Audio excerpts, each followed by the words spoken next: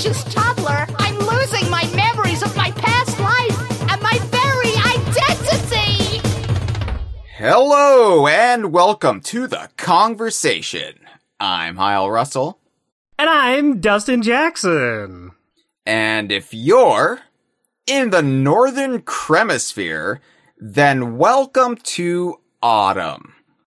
Hello, Autumn. How are you? Please allow DK Vine to be your constant companion as you go apple picking, make leaf pie, ferment acorn cider, and get COVID in a spirit Halloween. Woo! My favorites. And not in that order. If you're entering spring right now, then please enjoy all of that sticky honey and gooey pollen. Achoo! But also... Hyle, so, you know those, you've seen us play Mario Party Superstars. You know how you can post, like, stickers while you're playing? Like, you can post a little emote while you're playing? Yes. That would be yours. It would be a picture of you, and it would say, achoo, but also... It makes it just sound like I'm slurping up my own snot. There's nothing wrong with that. No, that can be your character trait. The intent was that the pollen's making me sneeze, but also yummy in my tummy. Give me all that sticky insect goo. Yeah, that's better. That's a better context. Anyway, it's a new season, no matter where you are on this little sphere, rocketing around the sun. And we've got a bevy. Yes, that's right, a bevy of 20th anniversaries that we'll be covering throughout this back quarter of the year, including a 20th anniversary retrospective on everyone's favorite rare game, Grabbed by the Ghoulies. Woo! We've also got spotlight episodes on Mario Kart Double Dash, and, wait for it, anticipation? No, not anticipation. Let the anticipation build. Donkey Kong Country Barrel Maze. That's right. Oh my goodness. Yeah. I almost wet my little pants just at the name. Everybody got really excited, and then I stuck the dagger in their side. I'm excited about the Barrel Maze spotlight, long overdue, but we are starting this new season of the year honoring an unfortunately overlooked Game Boy Advance title that first came out in September of 2003. It's a game that's near and dear to DK Vine's heart, as well as the hearts of like-minded weirdos who wanted the Banjo-Kazooie series to continue to expand outward, with new styles of gameplay, new perspectives, and new creative minds at the helm, contributing to the grand tapestry that is Banjo-Kazooie. And unfortunately, we didn't really get that all that much. This was the third Banjo-Kazooie game, and it's also weirdly one of the last Banjo-Kazooie games. But we are talking about Banjo-Kazooie Grunty's Revenge on this episode. Yeah, that's what I like to hear. That's what I like to hear come out of Hyle's little mouth, out of his little throat. My little throat that I wish was just covered in insect goo. Yeah, it really helps these words come out of it. And also, I would be remiss if I did not give a shout out to our unofficial co-host of this episode. She's Freezer. She's in our live stream chat right now. She is probably, and she's quickly ascended to one of the people in our community who I think has become who I think of when I think of these Game Boy Advance titles that Rare created post buyout, or I guess, pre buyout, but released post buyout. She's done a number of videos on them on her YouTube channel. I would recommend checking them out, but also just, she's got a genuine enthusiasm for all of them, which is really fantastic to see because, usually I'm the one who has to get excited about this stuff. And it's really nice when anyone out there, not in our immediate sphere, gets excited for us, because it makes my job a whole hell of a lot easier if that enthusiasm is like spread out across the community and across the globe. And unfortunately, not too many people are enthused about Grunty's Revenge, but for those of us who care about it, we are very, very intense. Yeah, thank you, Freezer, for being a fan of the Game Boy Advance games. I love to see people become fans of these games. It's great when you see like new videos pop up on YouTube that are like, I love this Banjo-Kazooie game, I love this Donkey Kong fella, but it's even greater when they hit the more obscure games, like the Game Boy Advance games, Grabbed by the Ghoulies. That's fun. That's fun to see some love for those. Well, and at DK Vine, we've always championed these titles, right? Like, we're one of the oddities out there where we're people probably viewed us as just rare, like, loyalist, obsessives, biased, for everything Rare did, or that we were just hipsters, embracing things that other people didn't care about. But we really genuinely love these games when it wasn't cool to love them. And it's always Believe nice. us, we would love for it to be cool to love these games. Yeah. We would love if other people were like, oh yeah, Banjo-Kazooie, Grunty's Revenge, Saberwolf, hell yeah. But what I think is refreshing about Freezer is, like, she has a real love for them, and it's a relatively recently discovered love for them. It's not just like we hadn't, like, compared notes up until recently. Like, she discovered them, I think, via DK Vine rambling about them, and it's just nice to see new people stumble upon them, and it like getting a YouTube video in the modern day about them that just doesn't have a thumbnail art of just the host making this exasperated expression, like, like, how dare this game exist? I'm cartoonishly frustrated that it's a thing. Arms folded, just scowling. Yeah, or like they've been in a fight or something, like the game beat them up. What is that? What is that? So, anyway, if you enjoy Banjo-Kazooie Grunty's Revenge, I want to extend that love and appreciation to you as well, even if I'm not name-dropping you. If you're listening to this and you adore Grunty's Revenge, welcome, my friend. If you have never played it and you're unfamiliar, then brace yourself, because we will be getting into why Banjo-Kazooie Grunty's Revenge still matters. And yes, it does matter. Yeah, I agree with that. That's why I decided to come on, because I do think it matters. I mean, maybe not everyone will see it that way. No, especially since it was left out of Rare Replay, which is unfortunate. But we're here to boost it up a little. Exactly. I think it's worth boosting. Speaking of boosting, I want to give some plugs to our own bullshit really quickly, Dustin. Now, okay. Don't worry. This is actually a thing that doesn't benefit us directly. So it was World Gorilla Day on September 24th. And we have got a special charity t-shirt now available on our merchandise store at dkvine.com/merchandise, or just by searching for us on TeePublic. It's the World Gorilla Day 2023 t-shirt with a design by you, Dustin. Oh, me? This is news to me. No, I'm very happy with how this shirt came out. Yeah, and it's like just a day to honor and educate about gorillas, still an endangered species, mind you. And so all of DK Vine's proceeds from this World Gorilla Day 2023 t-shirt we'll be going to the Dian Fossey Gorilla Fund, the foremost organization dedicated to the study and preservation of gorillas in their African habitats. You can find out more at gorillafund.org. You can donate directly to them. You don't need to get the t-shirt to donate to them.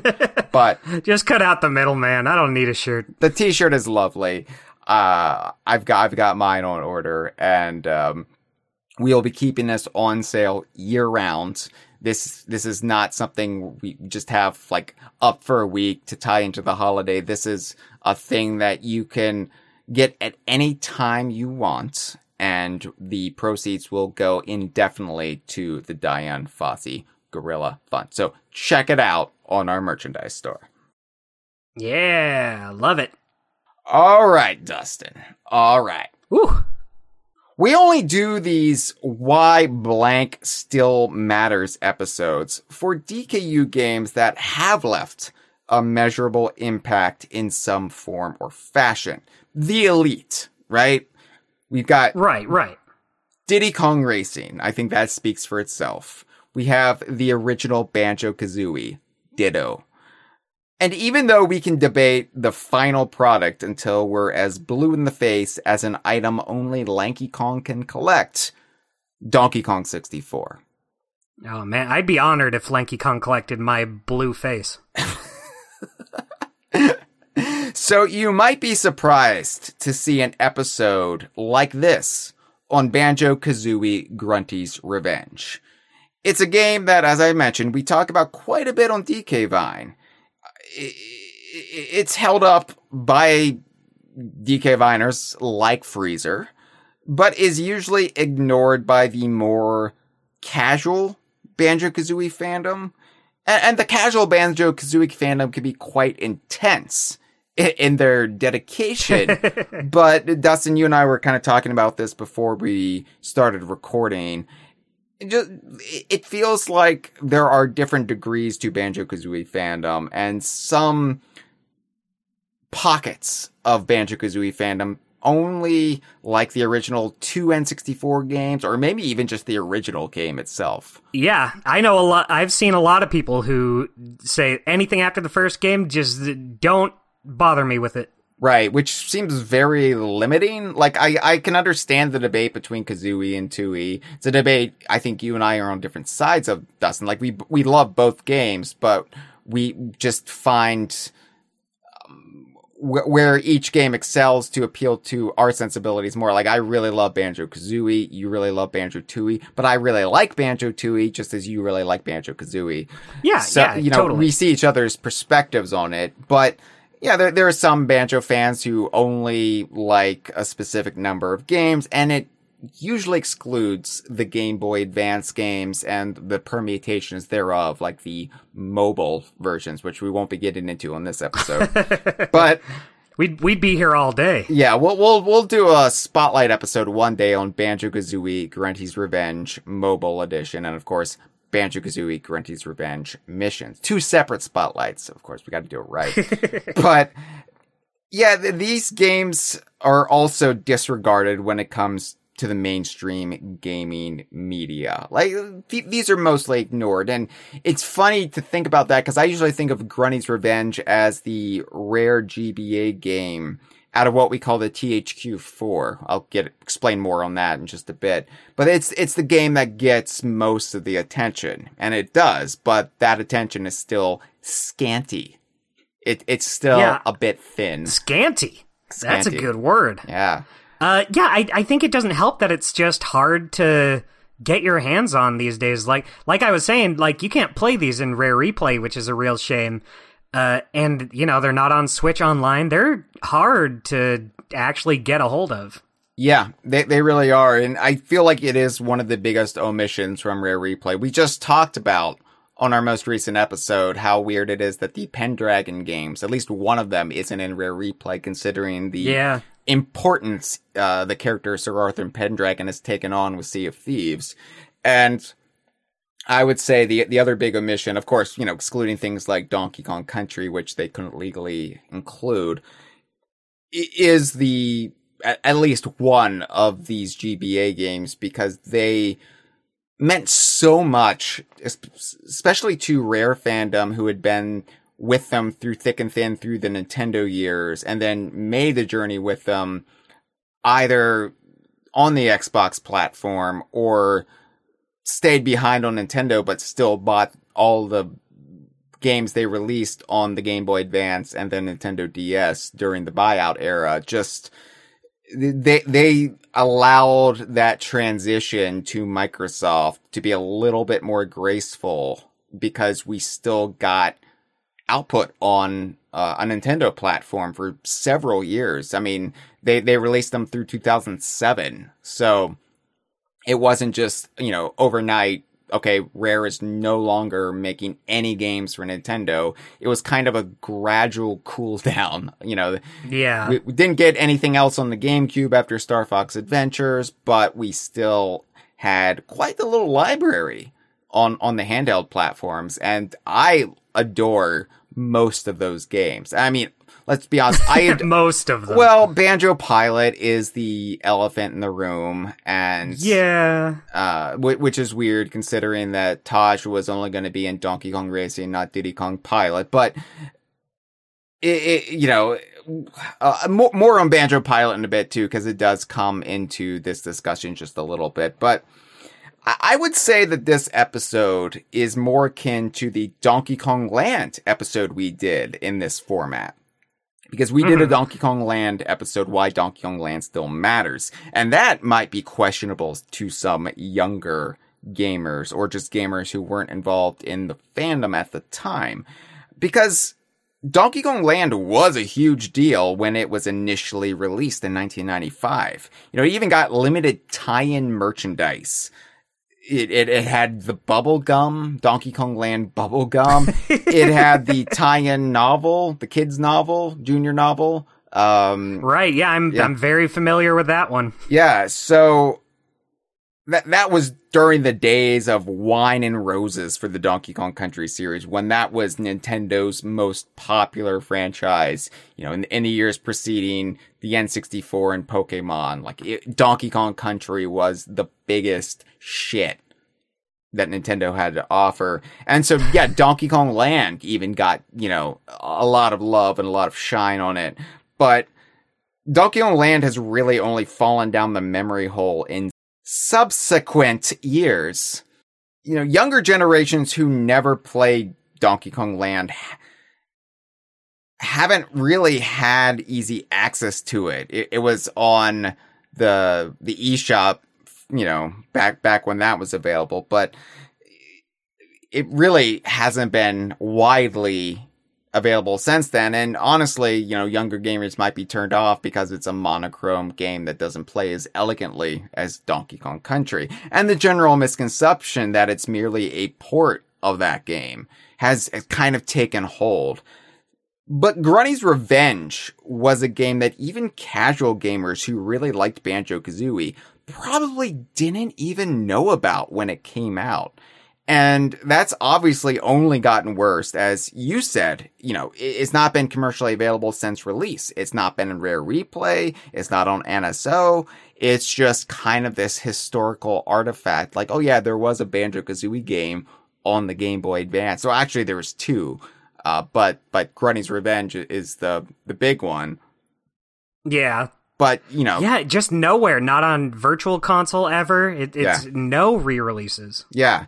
So, for those who are deeply immersed in this shared universe, whether you're a Banjo-Kazooie diehard who you've got to play everything, no judgment, or you're a fan of the broader Donkey Kong universe concept, Rare shared universe, Grunty's Revenge is everything.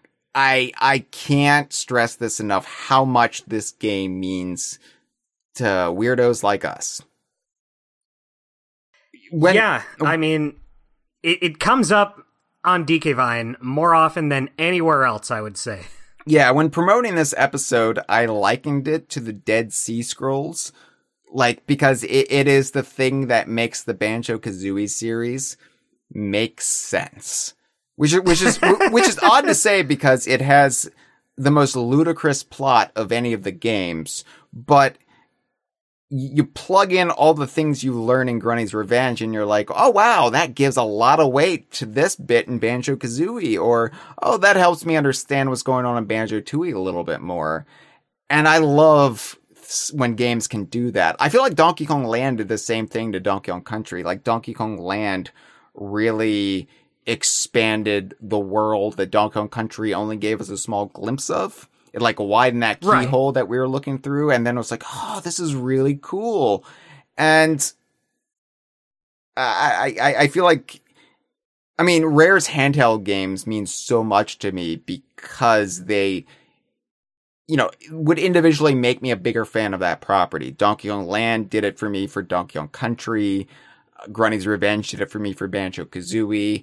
Conker's Pocket Tales is a bit of an outlier because that actually was the first Conker game, but I probably wouldn't be as big of a Conker fan as I am if it wasn't for Conker's Pocket Tales. Like you've got it gives more context to the world, especially since Bad Fur Day. You really don't get much outside of what you see there, so it's nice to have something to go, oh well, this is what you don't see here. Yeah, and it's also nice to have that little adventure with Conker before the fall, sort of like, yeah. You know, when he's still that heroic, idealistic fella from Diddy Kong Racing versus the cynical drunk from Bad Fur Day.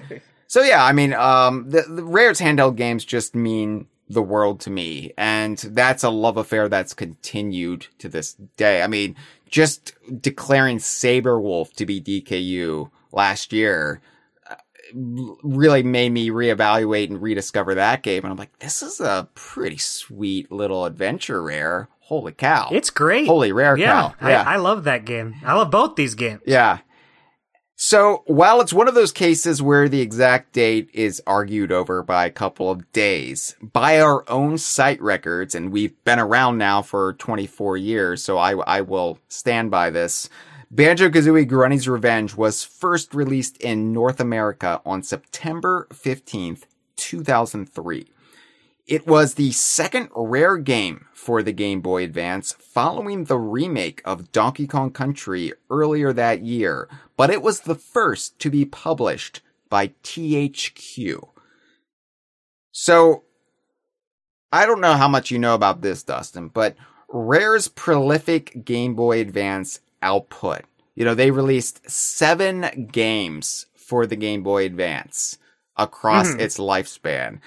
However, that almost did not come to pass. They announced... Oh, I know. I know the whole story. All right, well, then we'll tell it together. They announced Grunty's Revenge along with Saberwolf, Diddy Kong Pilot, and Donkey Kong Coconut Crackers at the much fabled, much ballyhooed E3 2001. Just the torrent of DKU games announced at that E3 is still unmatched to this day. Yeah. However, September 2002, Microsoft purchases Rare. And that put all of these titles for the GBA in question. Obviously, things like Diddy Kong Pilot and Donkey Kong Coconut Crackers had a big, asterisk next to them. But even Grunty's Revenge and Saberwolf, there was a question. Well, they're obviously not going to be able to release anything for the Game Boy Advance now that Microsoft owns them. And even Rare was uncertain at the time because while Microsoft didn't have a problem with them releasing titles for what's ostensibly a competitor's handheld system since they had no handheld on the market, Rare could self-publish games under their deal with Nintendo, like Diddy Kong Racing, Conker's Pocket Tales, Conker's Bad Fur Day, at least in the US. Nintendo granted them, I think, I don't really know the ins and outs, but I know after the massive success of Donkey Kong Country and Killer Instinct, the Stampers were able to negotiate this deal where they could, in addition to have games published by Nintendo, self-published games with the help of Nintendo, sort of these vanity releases where, you know, Rare gets to, for the first time in their history, publish games in their own right, which was a big deal at the time. Ironically, their first self-published game was Diddy Kong Racing, which just confuses people to this day.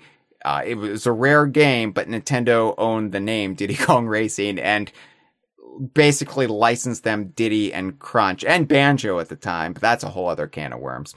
But anyway, so Rare could do that under the deal with Nintendo, but they didn't have that same autonomy as a part of the then Microsoft Studios, now Xbox Studios. So for a while, people at Rare were operating under the assumption that these games would just never see the light of day. And some of them, like Saberwolf, were basically complete. And so they were just sitting on the shelf. And so the handheld team moved on. They were like, well, okay, we got to keep busy. And so if we technically can make games for the Game Boy Advance, we're going to have to do it under the auspices of Nintendo.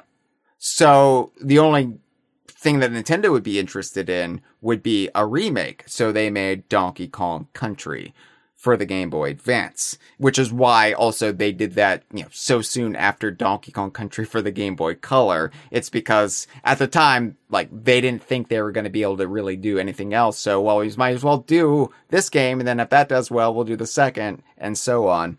But it was THQ who had published Conker's Bad Fur Day in Europe when Nintendo basically just wanted no part in that, even though it'd be Rare doing the self-publishing thing. You know, like I said, Nintendo still had some say in that. They still, I think, gave some financial support for that. So they didn't want to do it in Europe. They're like, this is a foul little monster, this Conker. No, thank you. Because for whatever reason, Nintendo of Europe was more prudish than Nintendo of America, which you wouldn't think that would be the case. Guessed? Yeah. Puritanical Americans were like, yeah, give us that pissing squirrel. Give us that big shit monster. Achoo. But yeah, THQ, who had, you know, already had this relationship with Rare from a couple years prior, they came to the rescue. So reportedly, though, THQ only wanted the Banjo-Kazooie title, Grunty's Revenge. They had no interest in what Rare's ideas were. Well, they had no interest in Saberwolf, right? Like, what the fuck is Saberwolf? But yeah, I love Saberwolf, but I can't really blame them. if it's a hard one, it's a tough sell.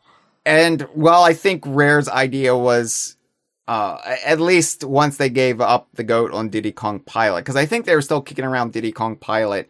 Like, into 2003, like, maybe Nintendo would be interested, and Nintendo just wasn't biting on it. So, they were like, well, okay, of course we're gonna make a Banjo Pilot, right? But, then their idea for Coconut Crackers was, Mr. Pants. And THQ was like, of course, if they didn't want Saberwolf, they definitely didn't want It's Mr. Pants. They just wanted whatever Banjo games Rare could give them. Because Banjo-Kazooie was 2003. It was still pretty well-known IP. You know, it was only 5 years after the original N64 game and only 3 years after Banjo-Tooie. So THQ wanted Banjo, but thankfully the Stampers played hardball and they said, okay, you want Grunty's Revenge, you want Banjo Pilot, you're also going to have to take Saberwolf and It's Mr. Pants. It's all or nothing. And THQ thought, well, it's worth it then if we can get Grunty's Revenge. So that's how the deal was made. Like, Grunty's Revenge, if you want to know why it matters because we wouldn't have had It's Mr. Pants and Saberwolf without Grunty's Revenge. So there you go. That's the episode. Thank you. Yeah, episode over. Good night. But that also explains why Grunty's Revenge was the only one to get actual promotion from THQ. Like, THQ did run, like, print ads for Grunty's Revenge. They kind of acknowledged Saberwolf, but yeah, didn't it at least get, like, a print ad? it might have somewhere, but It's Mr. Pants was just barely released at all. Like, I think they, like, released maybe 12 copies, allegedly. Yeah, when I finally got my copy of It's Mr. Pants, not even that long ago, I think it was after Rare Replay even, you could still buy brand new, still in the shrink wrap copies of It's Mr. Pants on Amazon for like $10. Yeah, I know when we did our MagFest panel, Cameron and I, in early 2000, we talked about It's Mr. Pants. And somebody in the audience pulled out their phone and purchased a copy on the spot. And they were surprised how cheap it was. Like, getting a brand new sealed copy was still so cheap. But, yeah, you know, in this age of game collector speculation, like, it's bizarre that you can get a near 20-year-old game still factory sealed for a relatively reasonable price. But they did it. And I think Freezer also got hers relatively recently as well. But yeah, like, it was not the greatest deal that THQ afforded them, but we did get those games. And we wouldn't have gotten those games otherwise. And you can thank Grunty's Revenge for them even seeing the light of day. So, thank you, Grunty's Revenge. Thank you. Thank you, Grunty's Revenge. And of course, we will be talking about all of the THQ4 as they celebrate their 20th anniversaries in the next couple of years. But make no mistake, Dustin.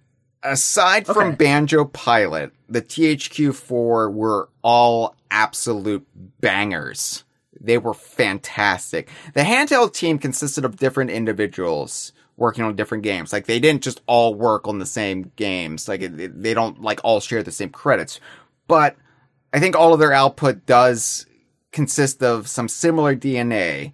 And they were just beautifully efficient little games bounding with ideas that I would argue sometimes even outpaced what the bigger teams working on the Xbox and Xbox 360 titles were doing. And I don't mean any shade thrown their way, but these games just, like, punched above their weight limit.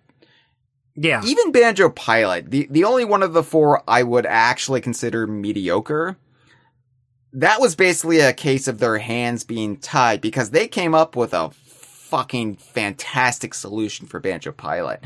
They created the voxel version of Banjo Pilot, which was a technical marvel.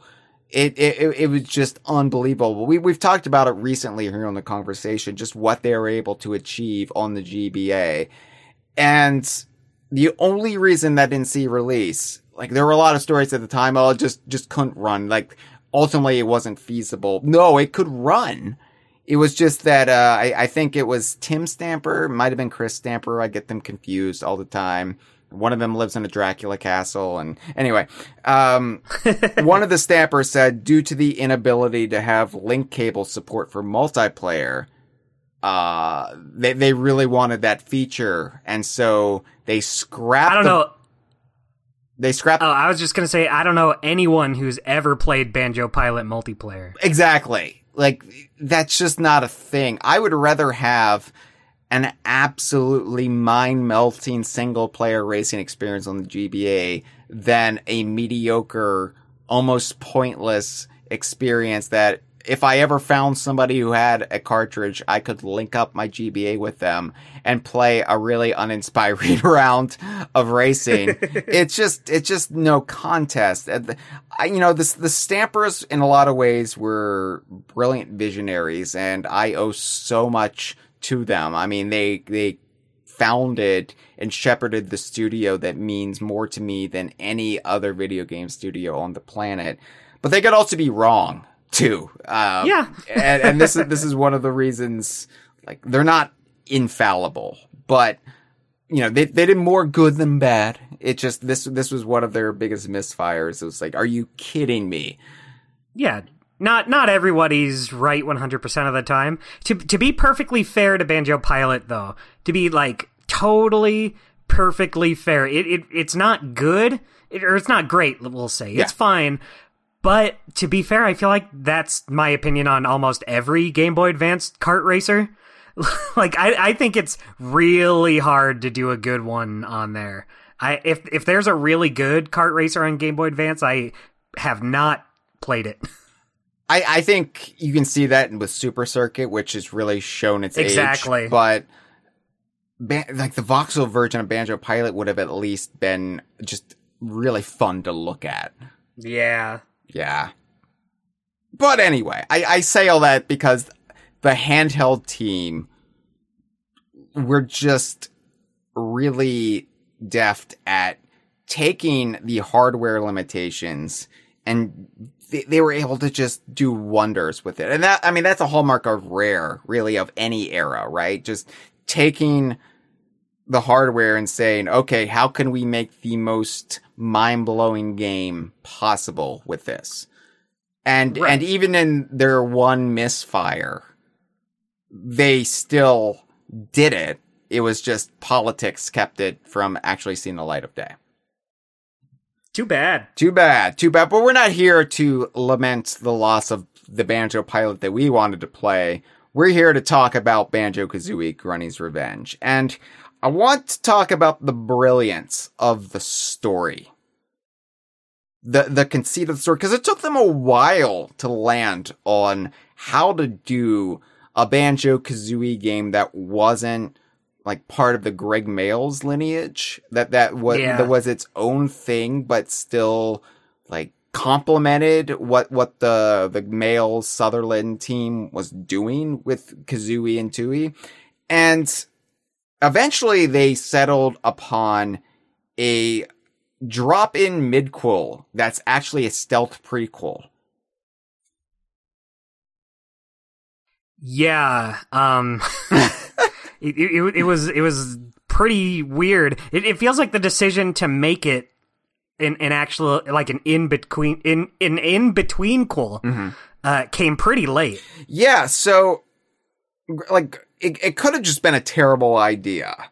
Like dropping a whole unmentioned until now adventure between Banjo-Kazooie and Banjo-Tooie when Banjo-Tooie gives no indication that anything of this nature happened between the two games.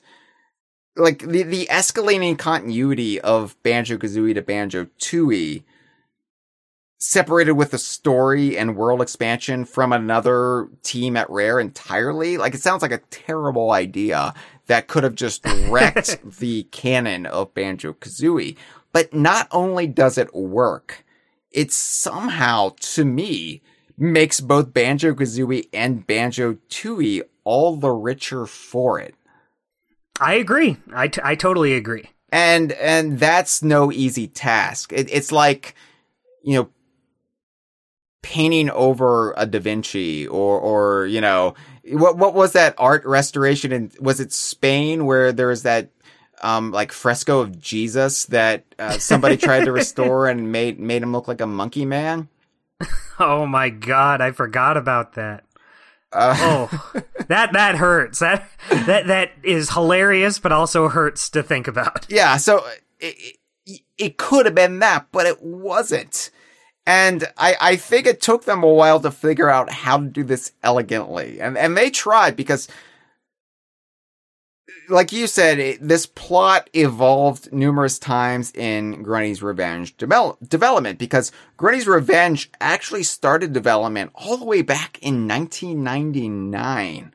The year Donkey Kong 64 was in development, while Banjo-Tooie was still in development.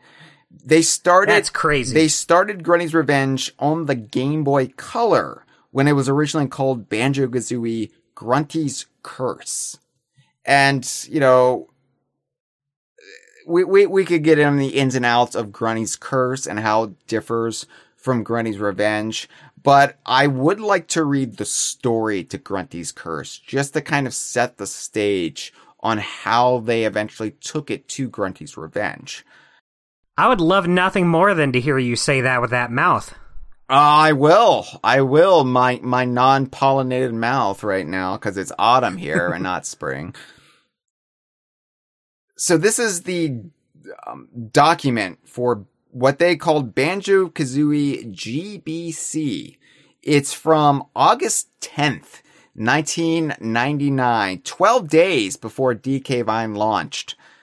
They wrote up this nonsense. So, this is like, from the design document packets that were released online several years ago. What's the story? Recreate the end of Banjo, referring to Banjo-Kazooie, in a scene or in text conversation. A few years have passed and the calm of a holiday on a farm was just what Banjo, Kazooie, Bottles, and Mumbo needed as they reflect on their battle with the wicked hag Gruntilda. Tootie is away having an adventure of her own elsewhere. Kazooie wondered how much Gruntilda was enjoying herself under the rock. I don't think old Warty Whiskers is having this much fun. As our friends relax, things are afoot on Spiral Mountain. Oh, you know how much I love feet. Klungo has returned from the lair in the Flying Cauldron. What the fuck is the Flying Cauldron? And he's got something to save Grunty. Klungo drops the metal Mecha Grunty from the Flying Cauldron. Aha! Take on me. No. Aha! Shouts Grunty, and her ghost leaves the pit under the rock and seeps into the metal monster. The camera moves to a close-up on the metal Grunty as its eyes flash to life, and Grunty cackles with delight. Thank you, Klungo. I was tired of eating worms. Man, she's not even trying to rhyme in this one. she even forgot the quotation marks there. She's just... Man, I'll cut her some slack. She's been under a rock. I know. Dwayne Johnson is a passionate lover. The scene changes back to our friends relaxing at the farm. A shadow looms over them, and they feel a chill. Looking like a twisted device of torture, it's the metal Mecha Grunty. Oh no. Oh no. Grunty freezes the group to the spot and greets them with a curse. Beating me, it was a first. Your just reward will be my curse. There she goes. It's kind of a rhyme, not really a rhyme. Yeah, a slant rhyme. Yeah. She's getting there. She's getting the worms out of her mouth. That's what's happening here. She's spitting them out. Her rhymes are improving. The less wiggling little fellas are in her hole. Yeah, her worm meter is slowly going down. Mumbo, since you helped this pair, the worst of luck will be your share. There she goes. Bottles is transformed into a funny creature as opposed to... and is unable to help Banjo. Yeah, what was he before? Yeah. Your wormy breath I know too well. What? Everybody's got worms in their mouth in this one. It's the latest fad of 1999, Dustin. Everybody was eating the worm that year. Cram your gullet with your ground friends. Okay, your wormy breath I know too well. I'll give you 4 eyes with this spell.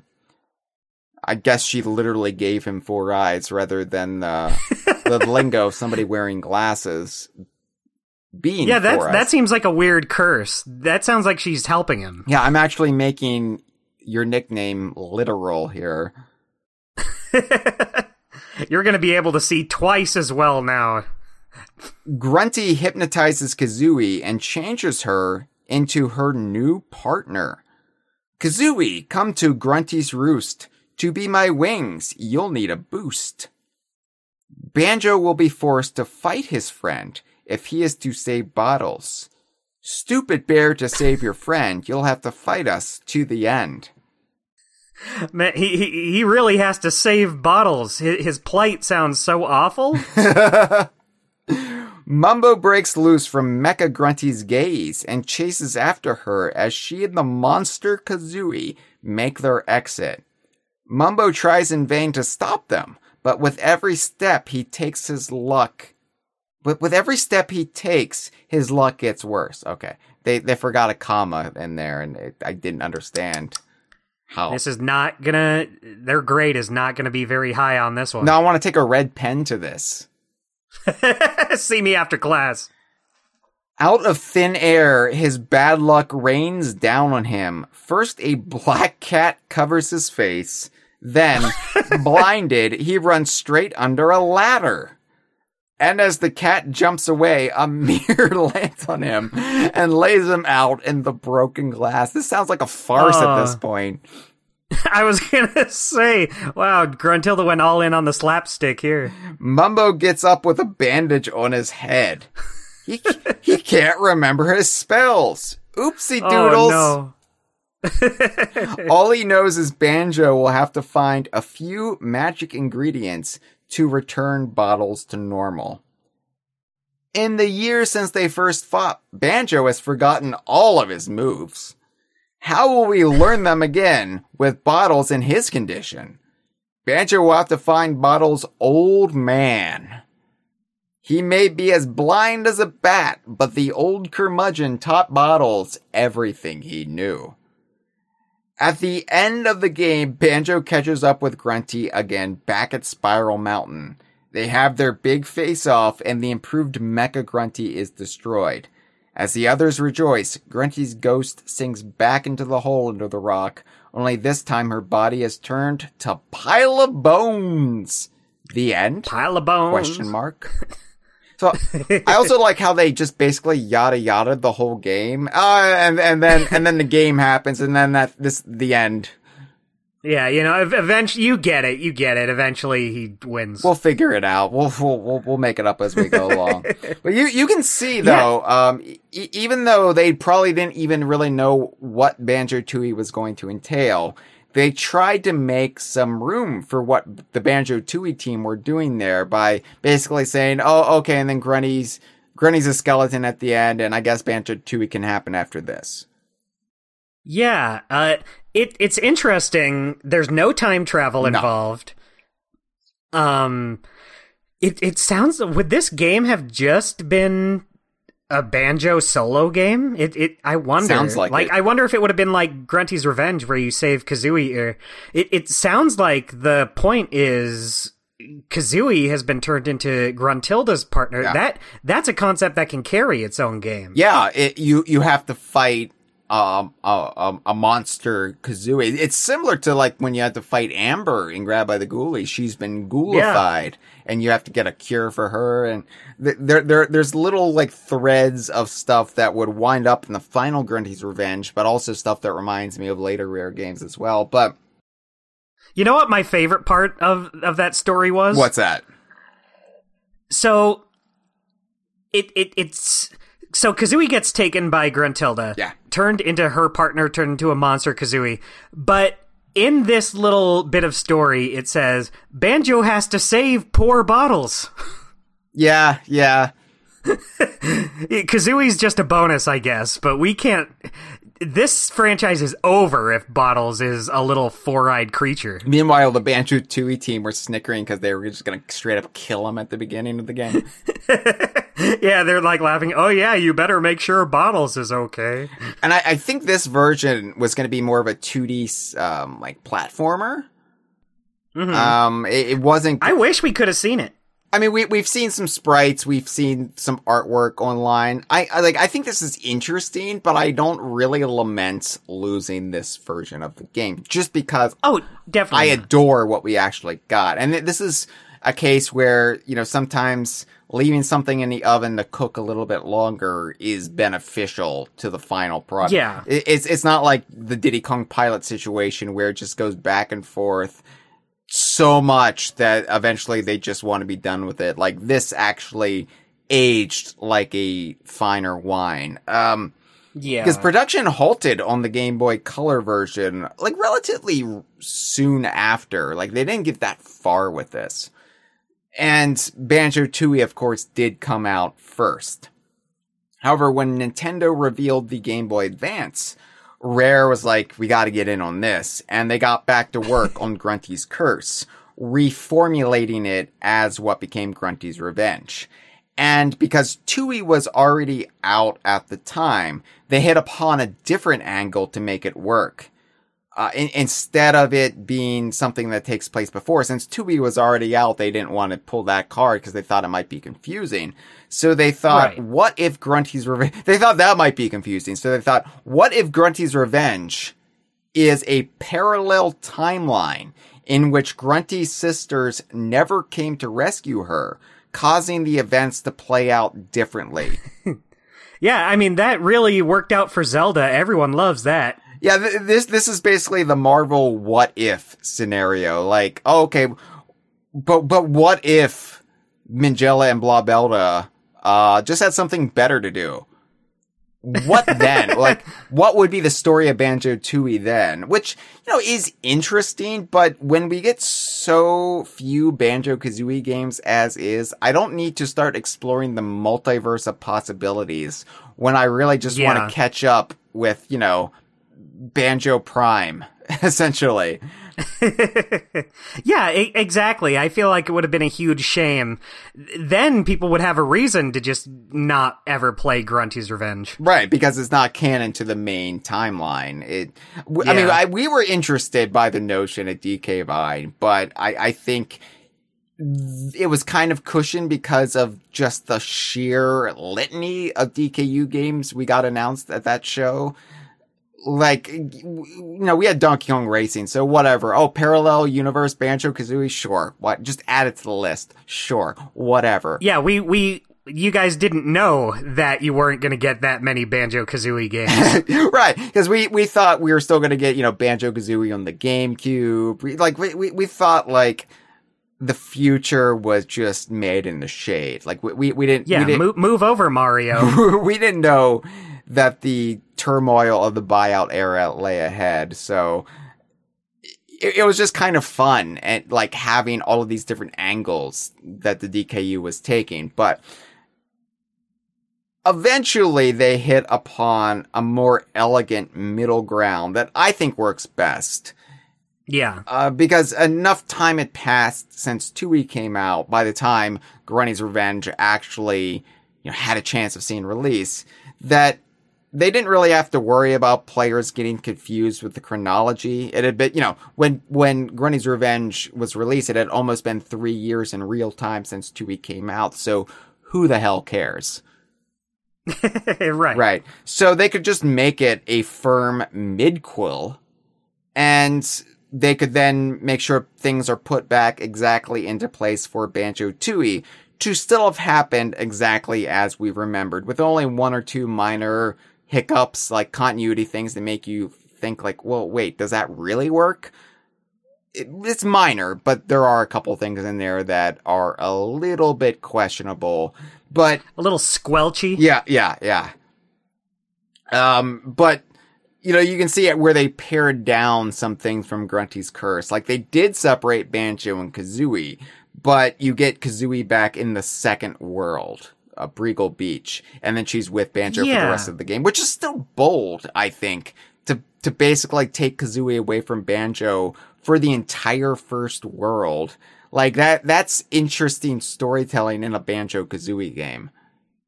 Yeah, I guess I would have been fine either way. I feel like if you had Gruntilda kidnap Kazooie and she's just gone for the whole game, that's an interesting angle to do. But also just something like this, I don't mind this. I like having Kazooie for most of the game. Yeah, like, I like solo Banjo. Let me rephrase that. I like solo Banjo in principle. In execution, it's kind of a slog. But... yeah. It harkens back to Diddy Kong Racing before his partnership with Kazooie began, but I do prefer the pair as a pair, Yeah, it at least gives some stakes. Yeah, it does. Now, we should explain to the layperson what the actual plot of Grunty's Revenge ended up being. And I want you to do that, Dustin, just on the spot. I didn't prepare any notes on this because I want to hear it from you. I want to have somebody describe to me what the plot of Grunty's Revenge actually is. Okay, well, it's not that much different from Grunty's Curse. It's a little. It's a little, because they added time travel. Yeah. Yeah, it's a little different in that the entire concept of the game is different. Yeah, so it's 2 months after the first game. Yeah, that's also important. It's only 2 months. Like, we talk about it being a midquel as if it was this halfway mark. It only takes place 2 months after Banjo-Kazooie, so, like, it's, like, late August 1998. Right, yeah. Same sort of beginning. Klungo comes in with the Mecha Grunty. Grunty casts a spell to put her ghost inside of the robot. She kidnaps Kazooie. She doesn't do anything to Mumbo. There's no bad luck or anything like that. Bottles is not even here. He's not even a presence in this. So Mumbo sends you back in time. Is that how it goes? Am I remembering that right? Yes. Mumbo so uses his magic to send you back after? Mumbo apparently just happens to know a time travel spell, which you think would be a dangerous thing to, like, dangerous arcane knowledge. But Gruntilda also knows time travel. So... Right, fight fire with fire. It's like, well, this is the only way you're gonna stop this. You would think this would lead to some sort of, like, massive time war in the DKU that would just render the entire fabric of space-time irrelevant and just lead to the end of all things. But thankfully, they just realized maybe we shouldn't time travel anymore, and they stopped after this. Yeah, even Gruntilda was like, you know what? That was kind of messed up. Maybe I shouldn't, like, do this. It's also worth pointing out that the way time travel is portrayed via the spell, it seems to be a case where you could theoretically change the past. Like, this isn't one of those things where you're creating a branch timeline, or it's the whatever happened philosophy where you do time travel, but that time travel has always been accounted for in the history. Yeah, it's just always been part of part of this timeline. Which, for the record, like the Smash Brothers form of time travel with the, of course, Chest of Time, I think that is a whatever happened form of time travel, where this is very much, we could potentially change history time travel. Now, whether or not that's just branching the characters into a separate timeline and they don't realize it, I don't know. But I think the implied logic that Rare is presenting is they can change history with this very, like, dangerous spell that's probably forbidden. Right. Yeah. So, Gruntilda kidnaps Kazooie. Mumbo sends Banjo back in time. He meets up with Bazai. Bottles... is he his grandfather, or is he just referred to as, like, relative? I think he's just referred to as relative. So in Grunty's Curse, he's referred to as Bottle's old man. But in true Cranky Kong fashion, they made it far more ambiguous in the final product. He's either his grandfather or some great uncle. We're never really clear how Bazai relates to Bottles. But yeah, Bottles doesn't appear at all in Grunty's Revenge. It's just Bazai, this old man who lives back in 1978. Yeah, I mean, I guess that makes sense. If you're gonna have Bazai teach you your moves, what do you even need a Bottles sprite for?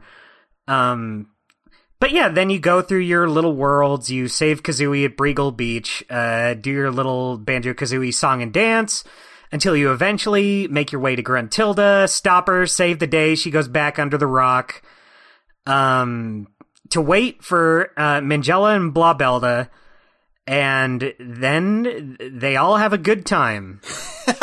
Is that right? That's how it went, right? That's basically it, yeah. Now, I do have some questions. My one criticism of this plot is that the time travel is kind of pointless.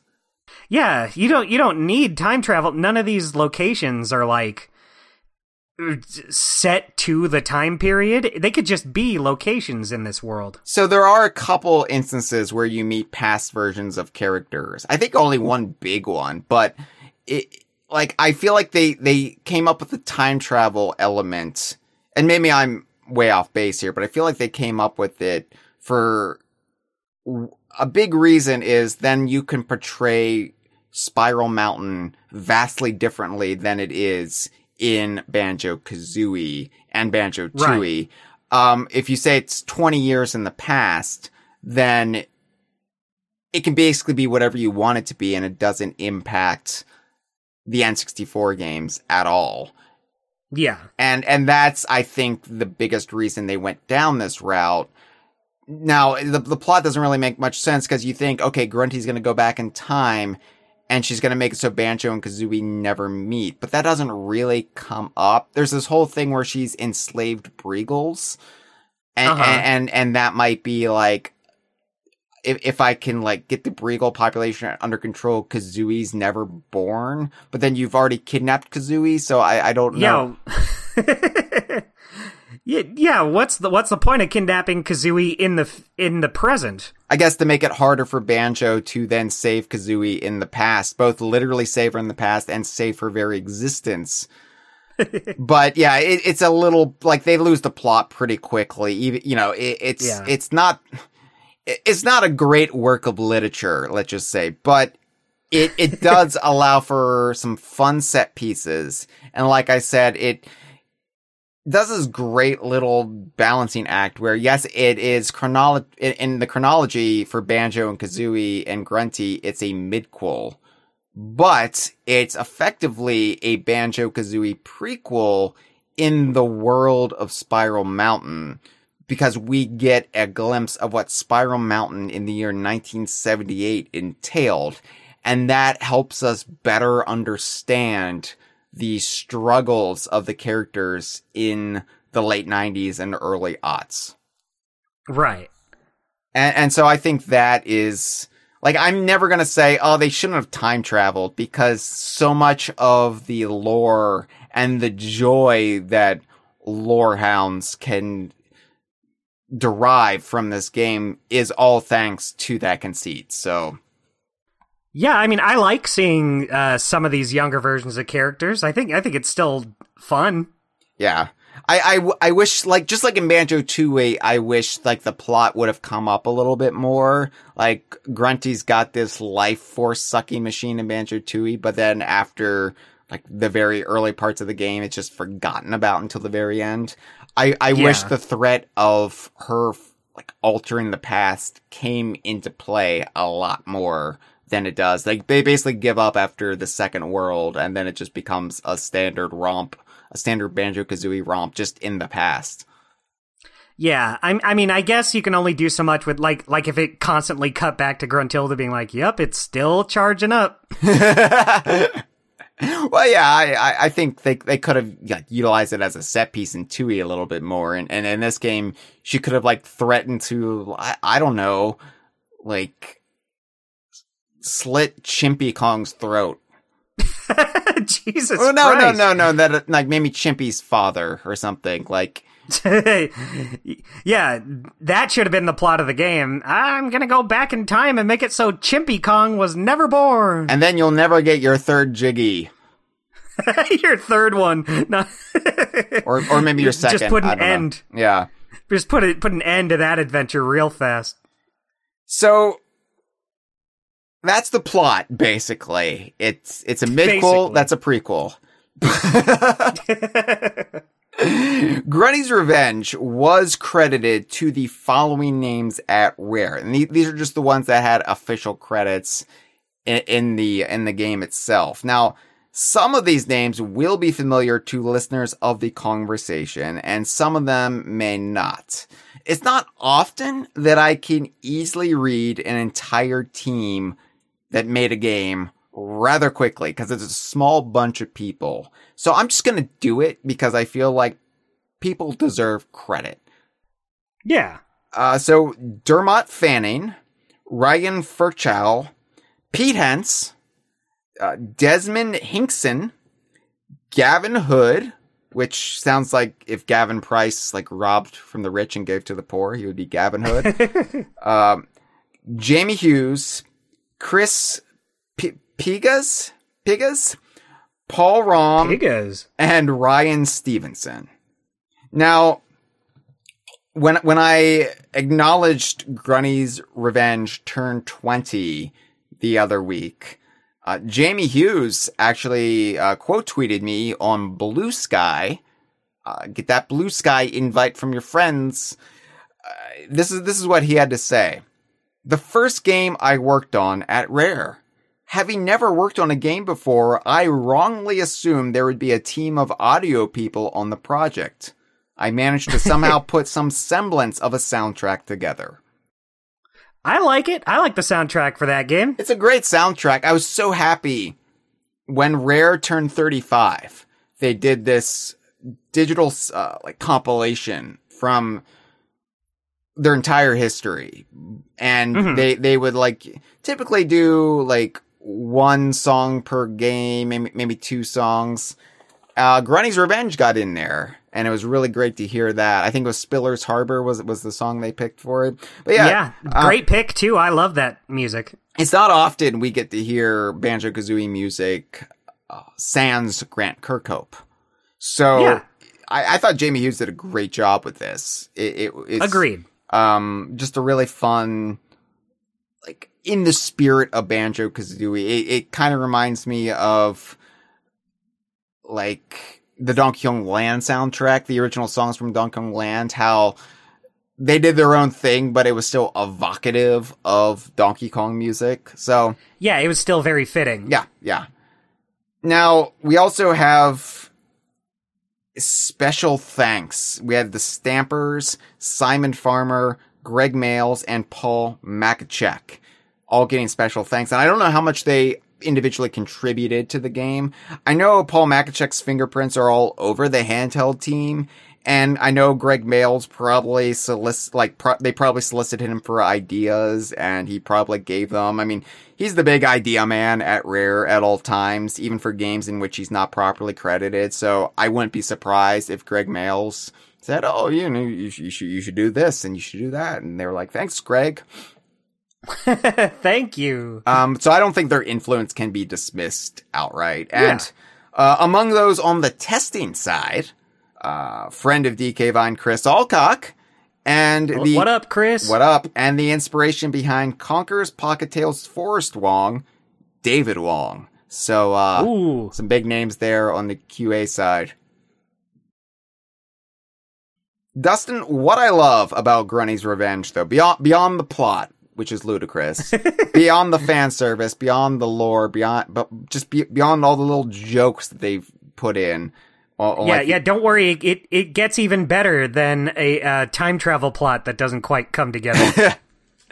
What I love about it is how it somehow perfectly recreates Banjo-Kazooie's structure as a top-down experience. Yeah. You wouldn't think this would be able to work as well as it does. Now, Grunty's Revenge is often compared to Conker's Pocket Tales, but Pocket Tales uses that top-down style to basically do a riff on traditional Zelda games.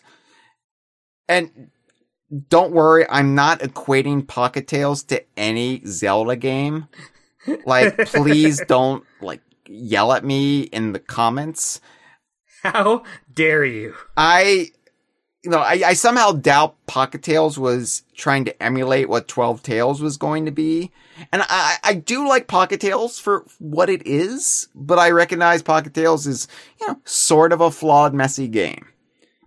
Right. But it's a flawed game that means quite a lot to me. But Grunty's Revenge somehow recreates the experience of a 3D platformer, and a 3D platformer we all know really well, in this top-down style. It has to do things differently for sure, but it's able to do it in a way that, for my money, really does feel like you're playing a Banjo-Kazooie game proper.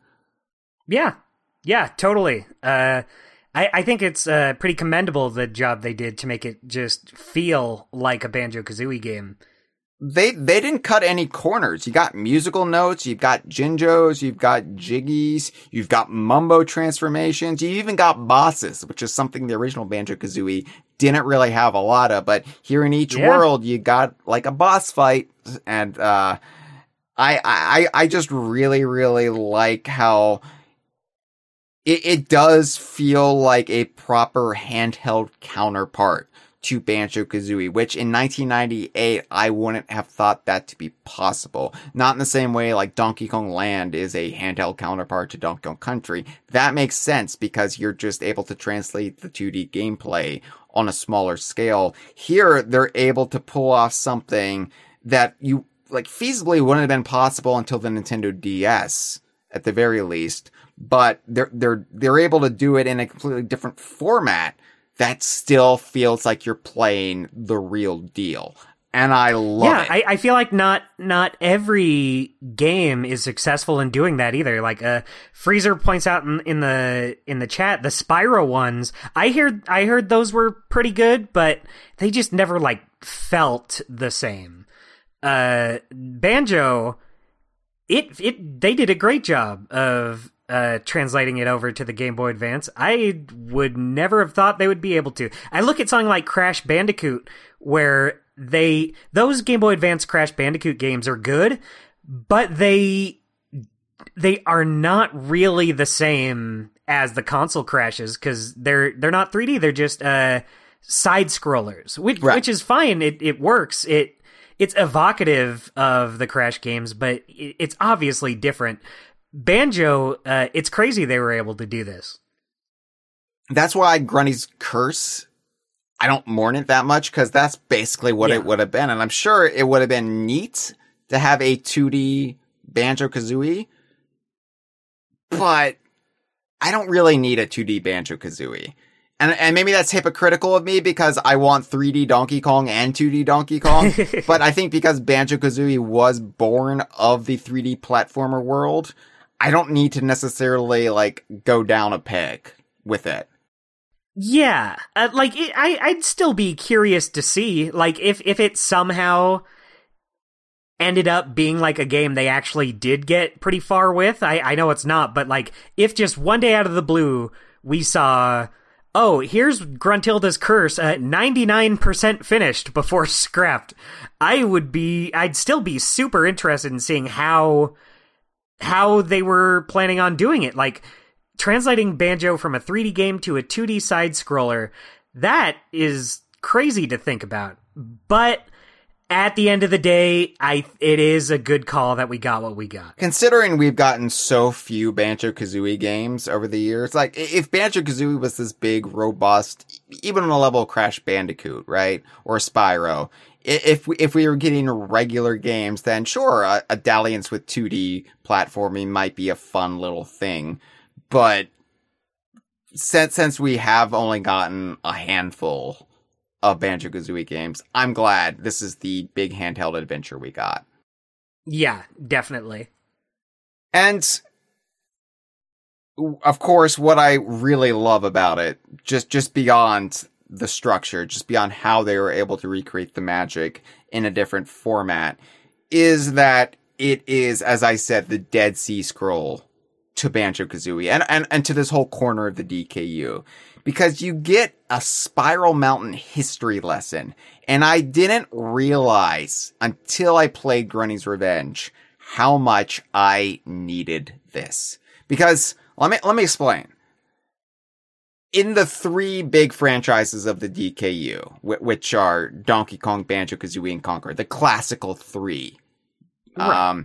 The history of Donkey Kong Island, along with, like, all of the territory that the Kremlins used to claim as their own, the Kremlantis Empire, Crocodile Isle, the Northern Kremisphere, the history of that has been explored, at the very least, through the contextual storytelling seen in the games. Like, they've never done this big history deep dive game for Donkey Kong, but you get a story told to you in background details and dialogue. Like, much of it is rooted in the backstory of the Kremlins, but it was further fleshed out even when Retro took over the reins for a few years, and we got, like, the Tiki Tak tribe and a little bit more into the history of Donkey Kong Island. I feel like I have a good grasp on what the history entails there. And Conker's Bad Fur Day also spun an absurdly detailed history for the Panther Kingdom, going into the Milk Wars and all of that nonsense. I mean, it's a farce, but it's still a history nonetheless. And, that the Panther Kingdom is the area of Willow Woods in which all Conquer games since Bad Fur Day have taken place. All of them. Live and Reloaded and Conquer's Big Reunion and Young Conquer, all of them. Yeah. But we never really knew much about Spiral Mountain itself, or how it connects to the broader struggle between Banjo and Kazooie and their allies and the Winky Bunyan family. And that's what Banjo-Kazooie Grunty's Revenge did. By having us arbitrarily time travel to 1978, we saw a Spiral Mountain in the throes of change, going from a classical Spiral Mountain we never knew to the Spiral Mountain we would come to know in 1998 in Banjo-Kazooie. And this includes a completely different layout. Like I said, them doing this time travel thing really allowed them to show a Spiral Mountain that was not necessarily consistent with the N64 games. It allowed them to just basically make their own Spiral Mountain and say, well, this is the way it was in 1978 before Gruntilda landscaped it. But this can you believe there used to be a farm here? Well, there are world portals that are accessed outside of the mountain layer, just like there are portals to these realms in Grunty's lair, as opposed to, Banjo-Tooie and the Isle of Hags, that's just the Isle of Hags, right? You just go to Hailfire Peaks or Pterodactyl Land, and it's just part of the island. These are a little bit more nebulous. Some people will argue, no, Gobi's Valley is actually, just outside of Grunty's lair, while some will argue they are portals to these, pocket dimensions or something. But they utilize the portal style with Grunty's Revenge, and we've got portals outside of the mountain. So we've got Cliff Farm, we've got Breagle Beach, we've got Bad Magic Bayou, love that name, Spiller's Harbor, and Freezing Furnace. And the big, shocking revelation in Grunty's Revenge is that Spiral Mountain used to be the home to the Jinjos. Oh my goodness. But before the home we visit in Banjo-Tooie, the Jinjos claim Spiral Mountain as their home valley. In fact, King Jingling held court in the mountain before Gruntilda kicked him and them out and made it her lair. And there's this, Rare's so good at layering all this backstory just into art direction. Environmental storytelling. Yes. And if you're, observant enough, I don't want to say clever enough. I was about to say clever enough, and I was like, maybe that's giving me too much credit, us too much credit. Say, we're so clever, we understand the intricacies of Banjo-Kazooie lore. But it is environmental storytelling. Dustin, one of the great moments of my career as a Donkey Kong journalist was meeting Pete Hentz for the first time at E3 2015 and striking up a conversation about Grunty's Revenge with him.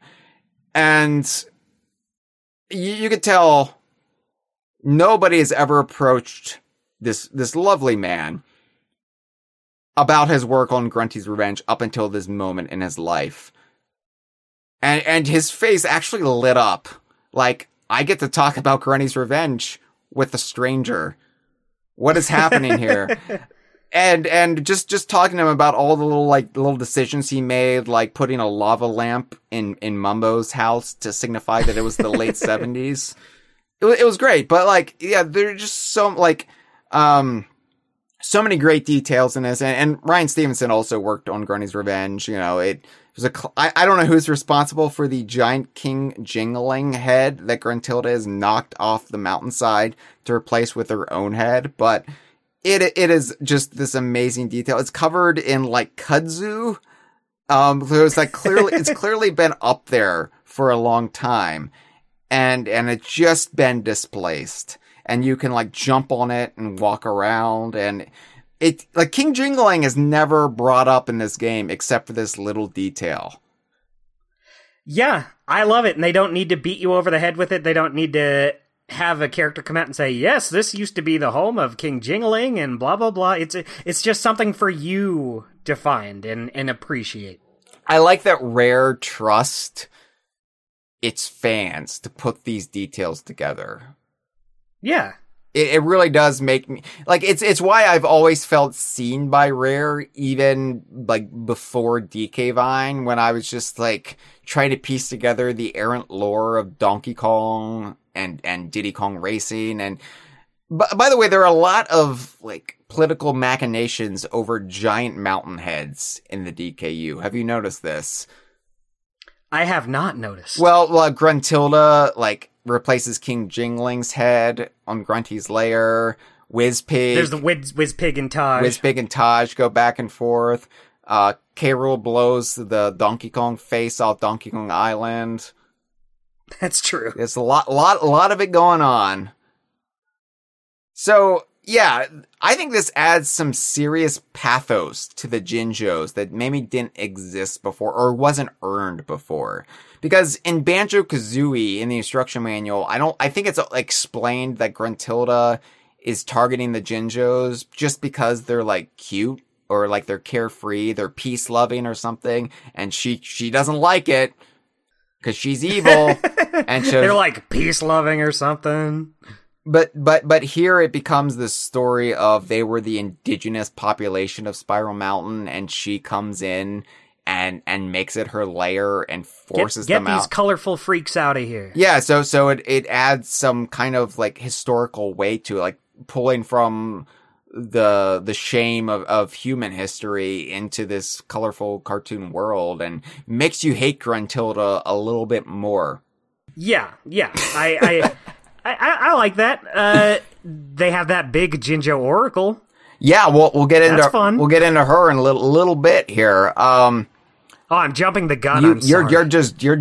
Hold on. I'm just so excited about Banjo-Kazooie Grunty's Revenge. I know it's about time travel, but don't get ahead of me.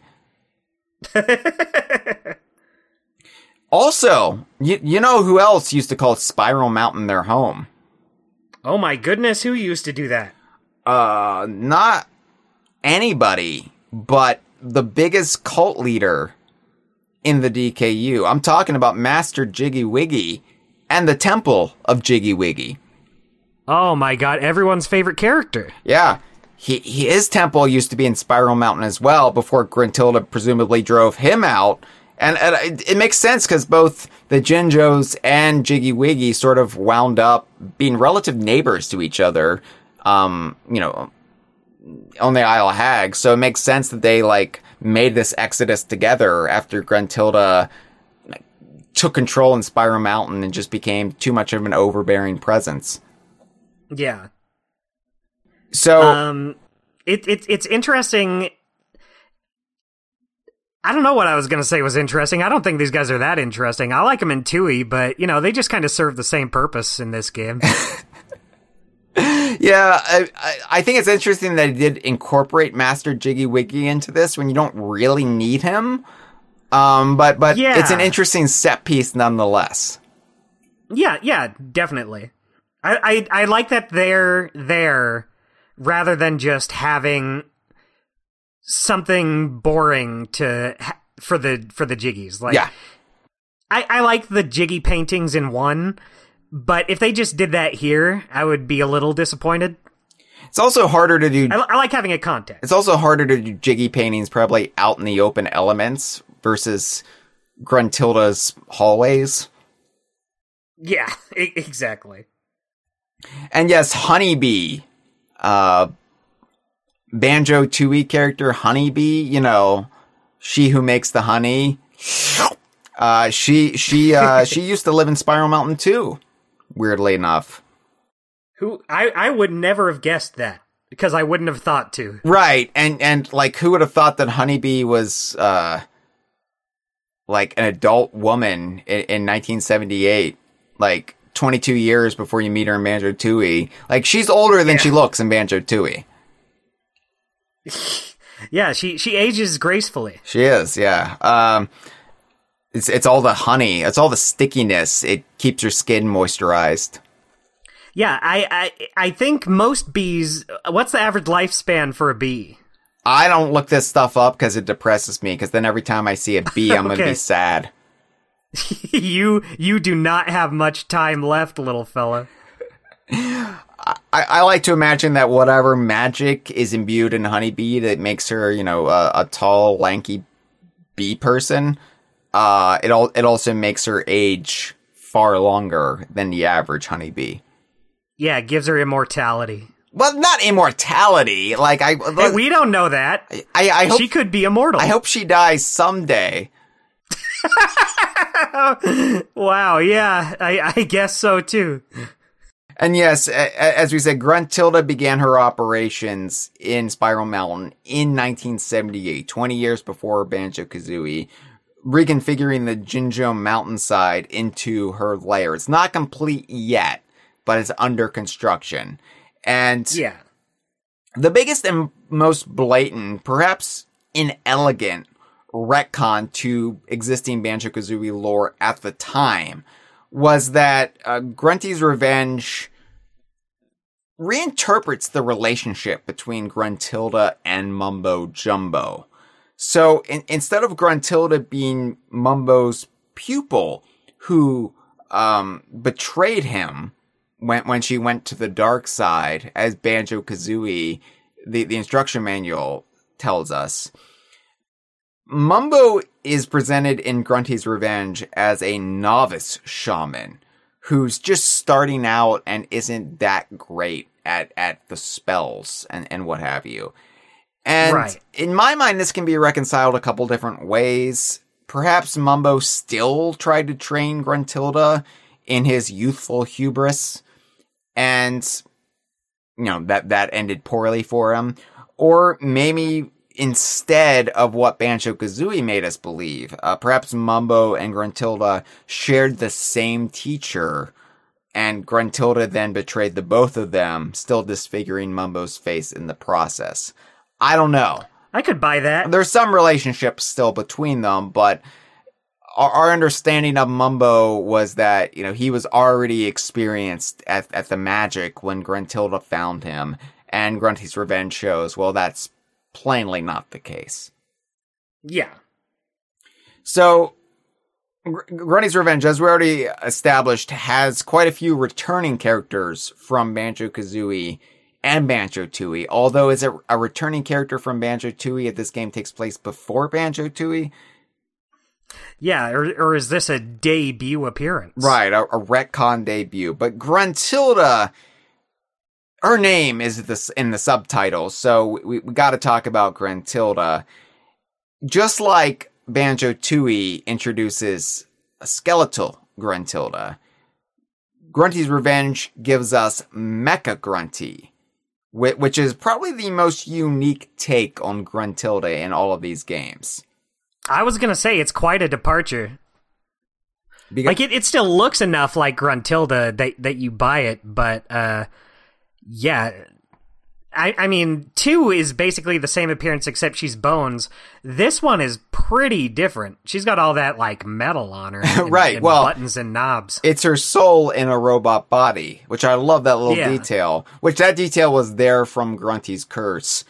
They really like that idea, but yeah, it's the most stark makeover for Gruntilda. And when you look at the DKU baddies who do change and alter their appearance or persona from game to game, like your K. Rool, like your Gruntilda, like your Capital B, I think Mecha Grunty is far and away the most just complete rethinking of what she looks like. But she still looks like Gruntilda. It's Gruntilda in a robot body.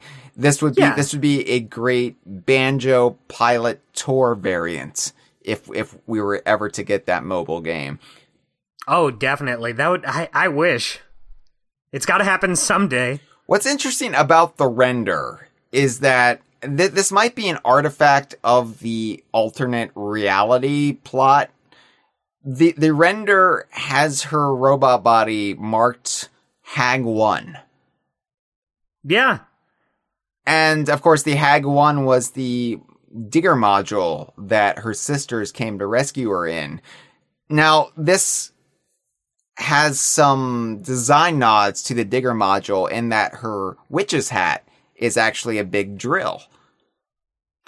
Yeah, I love that drill hat. So I don't know if in the final game, if it's supposed to be like the Hag 1 or like this becomes the digger module that the Hag 1 is. Like they take the robot Grunty body and build it into the digger that shows up in Banjo-Tooie, or if we're just not supposed to see the Hag 1 at all, and like it doesn't exist in the final game, and this is just a render that is an artifact of that plot.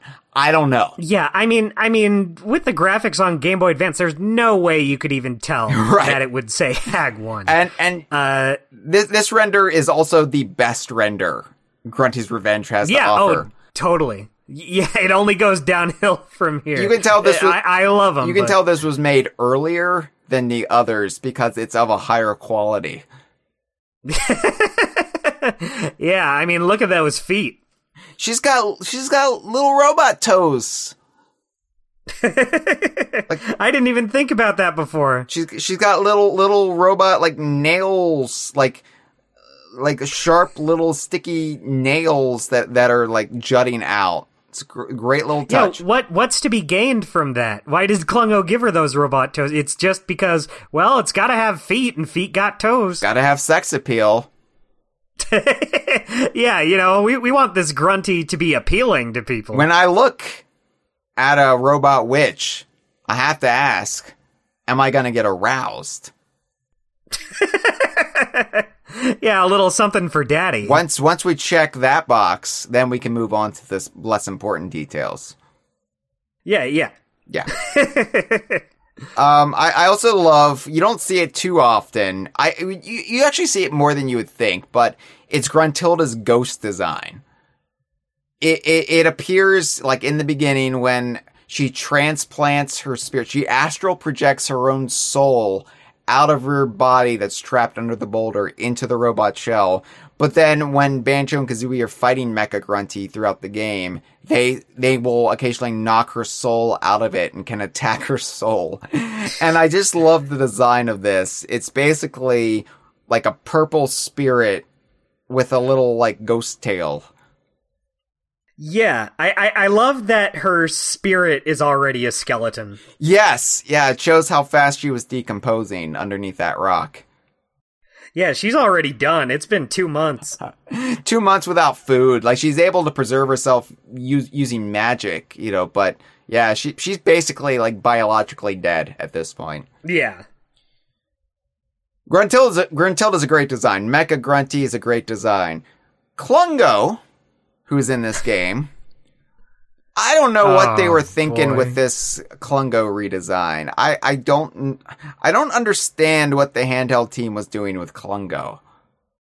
Yeah, I mean, let's be totally fair. Yeah. In the game, he does look good. His sprite in the game looks a lot better than this render does. What happened, Dustin? What happened?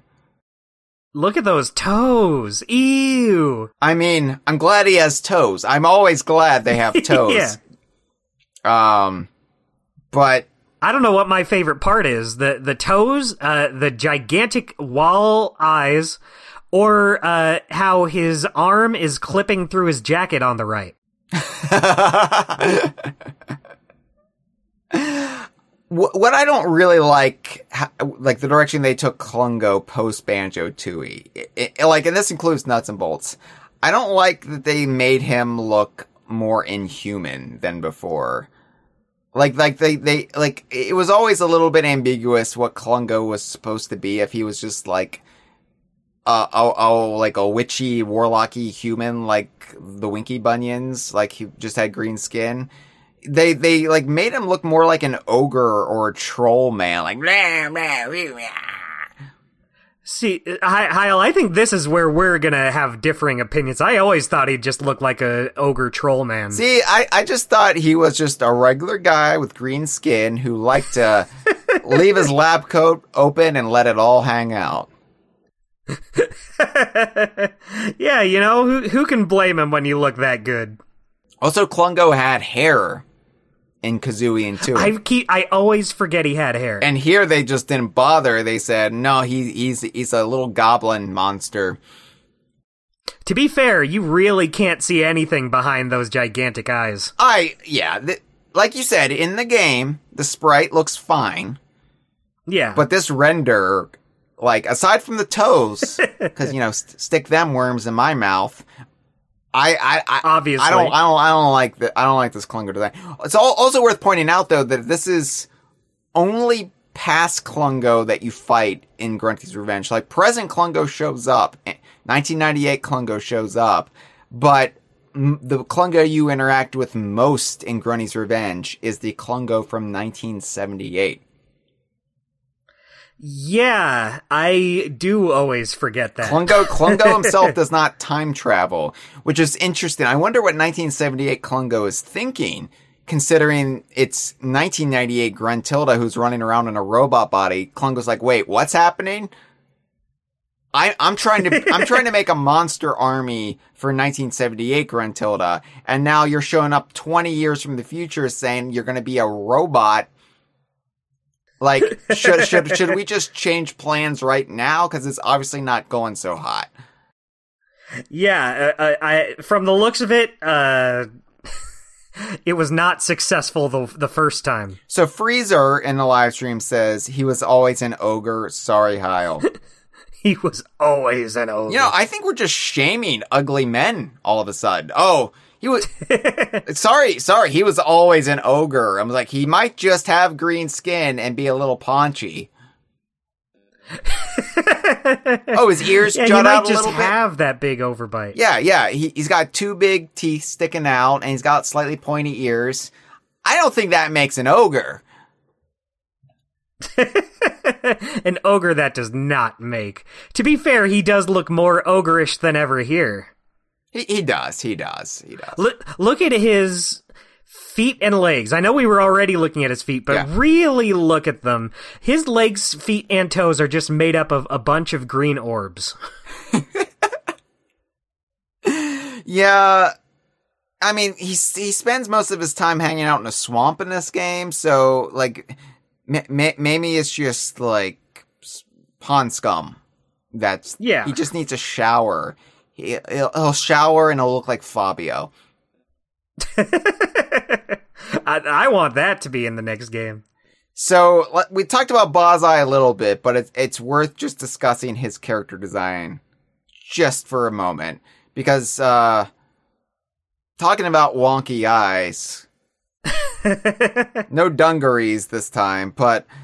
Yeah, he doesn't quite earn a song. You know the whole Bottles family, you know, the joke is they're nearsighted because they're moles. But Bozai, they take it to the next level in that he has a lazy eye. And it's just like, they make jokes about it as they do, you know. Kazooie is less than tactful when it comes to, you know, less than perfect physical appearances. She's shallow that way. But, if someone has any flaws, she will be there to point it out. Which, you know, had she been turned into a monster, maybe that would have showed her some humility. Yeah, I guess now I see what it's like being Bozai the mole. You're not so hot, are you little breagle? So, the Jinjo Oracle is the big Jinjo presence in this game. And, like, there are Jinjos as, like, collectibles, but, like, King Jingling doesn't appear, the Jinjonator doesn't appear. The Jinjo Oracle is kind of the stand-in there, and she appears in every world. To make this easy, she's a giant statue that I guess her soul possesses. I guess so. Yeah. Yeah, she's like already deceased, like long ago, but she is just this ancient fountain of wisdom for the Jinjos. And whatever happened to the Jinjo Oracle, because it's to be assumed that all of these Jinjo Oracle statues were like torn down, at least in Spiral Mountain. Like maybe they still exist in Breagle Beach somewhere, you just can't access it easily. But yeah, they kind of thought about the Jinjo Oracle's past deeds and decided it wasn't great to keep the statues up anymore. The Jinjo Oracle isn't much of a character, but it's just a little like neat conceit. It's a little nice, colorful world building to have another individualistic Jinjo who might have meant a great deal to the Jinjo culture of decades past. Right.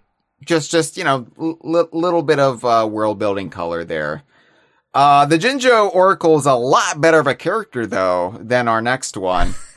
How do I? So, in the DK Vine gallery, the caption to this, I believe Matt wrote this one.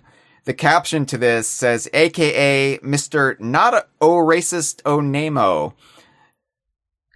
Which is a joke, because it's totally a racist name. The name itself is not a slur, so I will say the name. Mr. Ripovsky.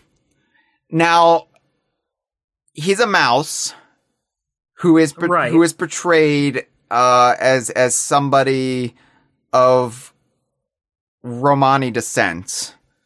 So fill in the blanks what he looks like. I think had Grunty's Revenge come out like 2 years after this, they would have said, hey, maybe we shouldn't. It's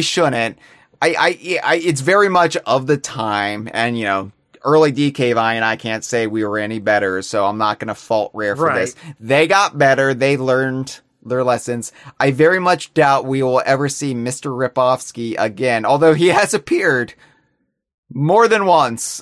He would show up in Banjo Pilot in the background as well. That's true. As well as, I believe Grunty's Revenge. If he's not in the mobile edition, he's definitely in Missions, probably.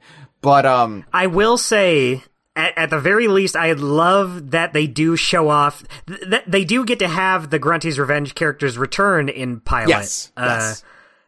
Overall, I think that's a good thing. Yeah. It is nice. No, it's not nice. I guess it's a relief as an American to see, a racism in one of these games that's not our fault for once. You know what I mean? Like this is more of a distinctly European faux pas rather than all the garbage that Rare learned from us, our country. So that's bad influences. That's a relief.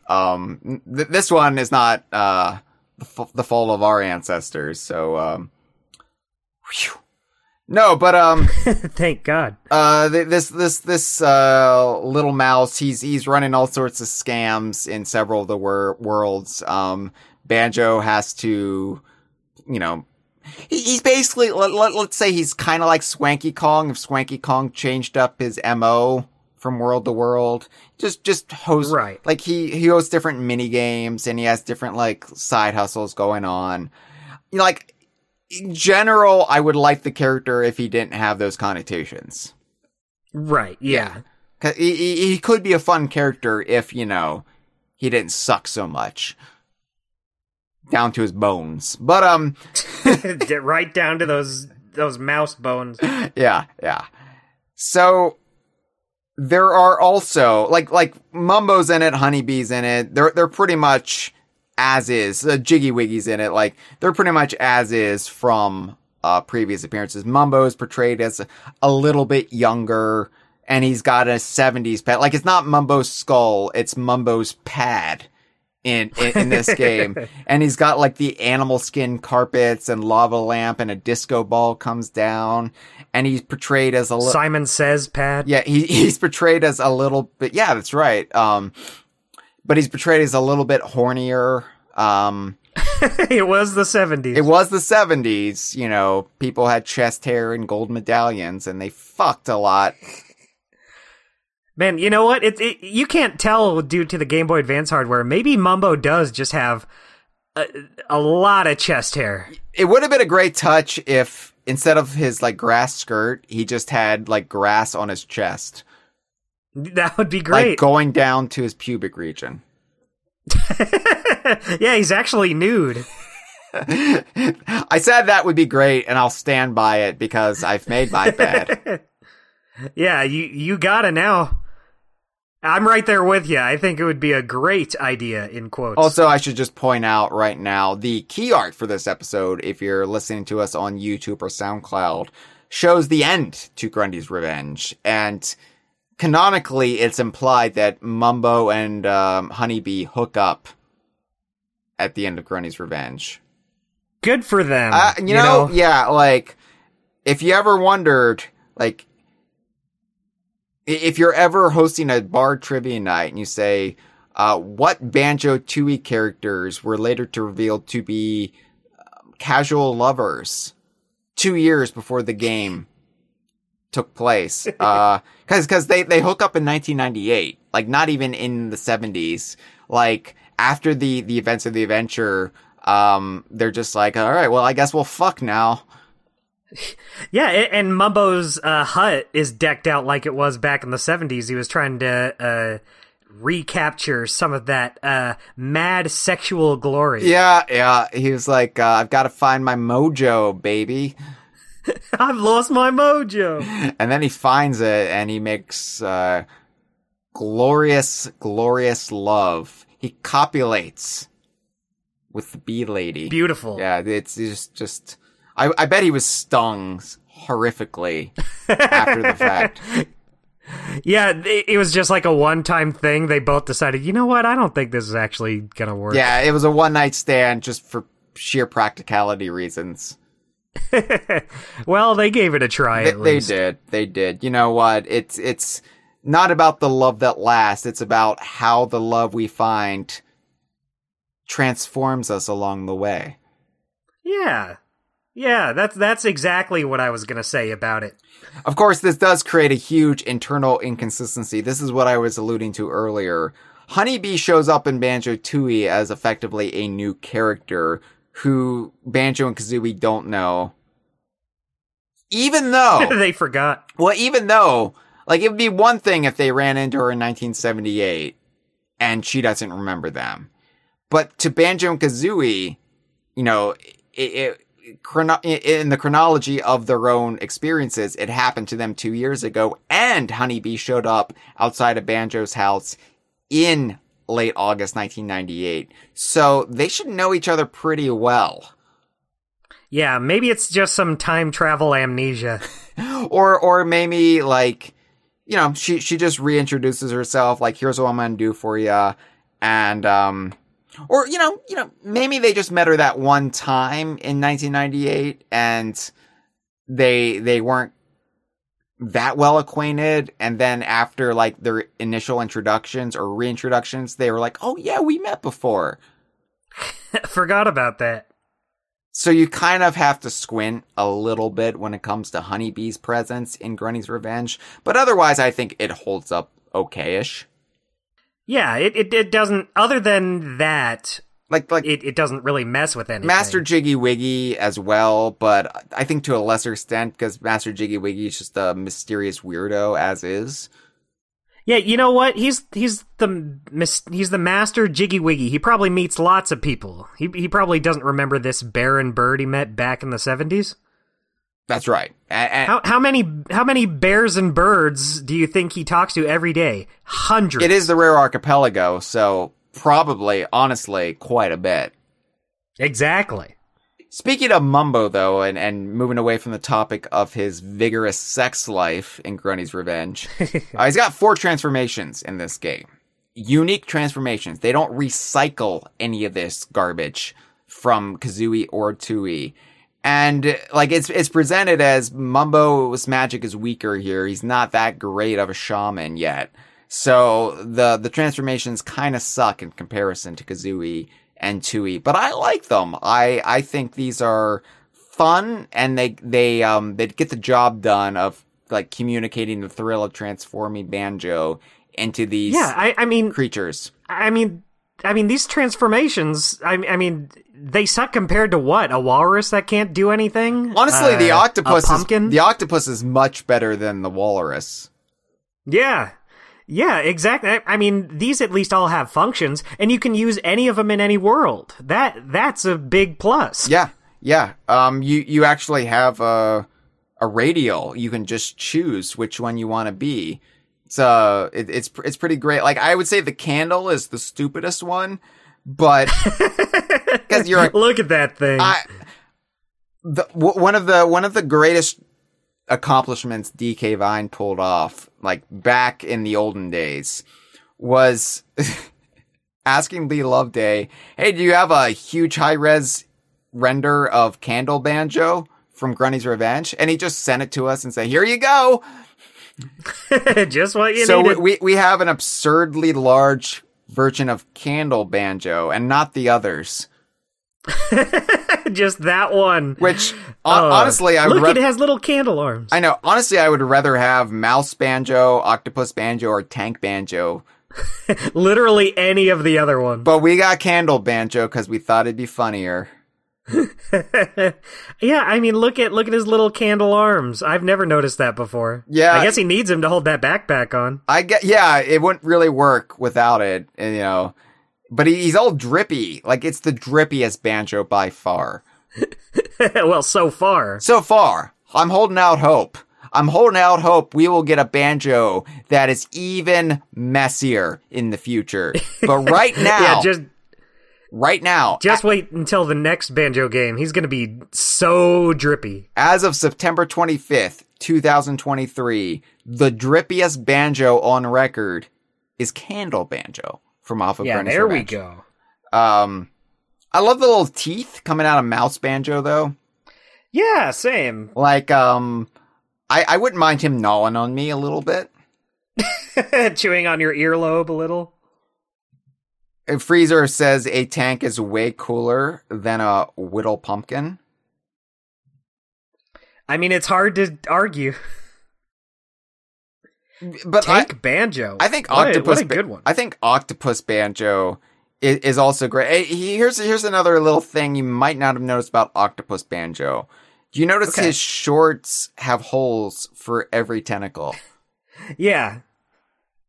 So I never thought that Mumbo changes the alchemy of his clothes, but I guess he has to on occasion. Yeah, I mean, even in Banjo-Tooie, I guess that's Humbawamba, but you get stuff like the TNT plunger, the snowball. You know, the clothes just gotta change with them. It's not really something you think about until you've got octopus tentacles coming into play. That's a lot more legs than normal. Yeah. I really do like the transformations. I very much doubt we will ever see first four figure statues of any of these, but...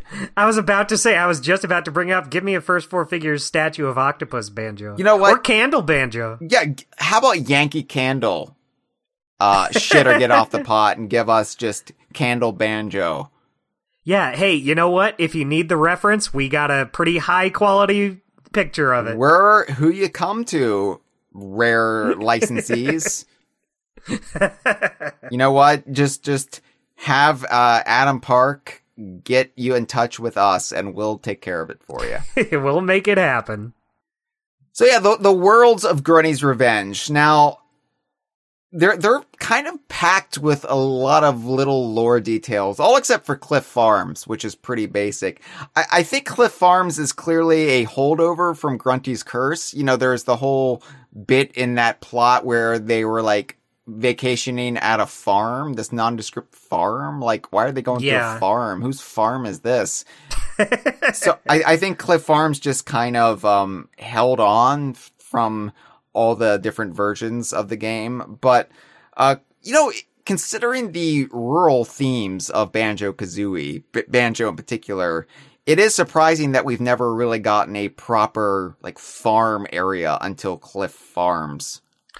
Yeah, you'd think it would be a pretty obvious level trope. Maybe they didn't do it because it's just not that interesting a level. I think a farm could be quite interesting, Dustin. Yeah, I guess it depends on how you do it. And I do like that they did it. Do you remember Conker's Bad Fur Day? They were farming the cheese. That's true. I do love the farm. That's one of my favorite levels in Bad Fur Day. They made a farm interesting. Although, is it a farm or is it just the barn? Well, I think a barn, necessitates the notion of a farm. If you have a barn, you have a farm. Right. I guess they are growing cheese. They're raising cheese as livestock in the nightmare world of the Rare Archipelago when you have googly eyes that can attach to things and bring them to life. You know what? I never thought of it in that context. Now I love it even more. Marvin ate so much he blew up, but don't worry, he stitched himself back together. Yeah, who could forget? Yeah. So Cliff Farms, it doesn't really, we don't know who's running Cliff Farms. Maybe it's Redneck Kong. Wouldn't that be great?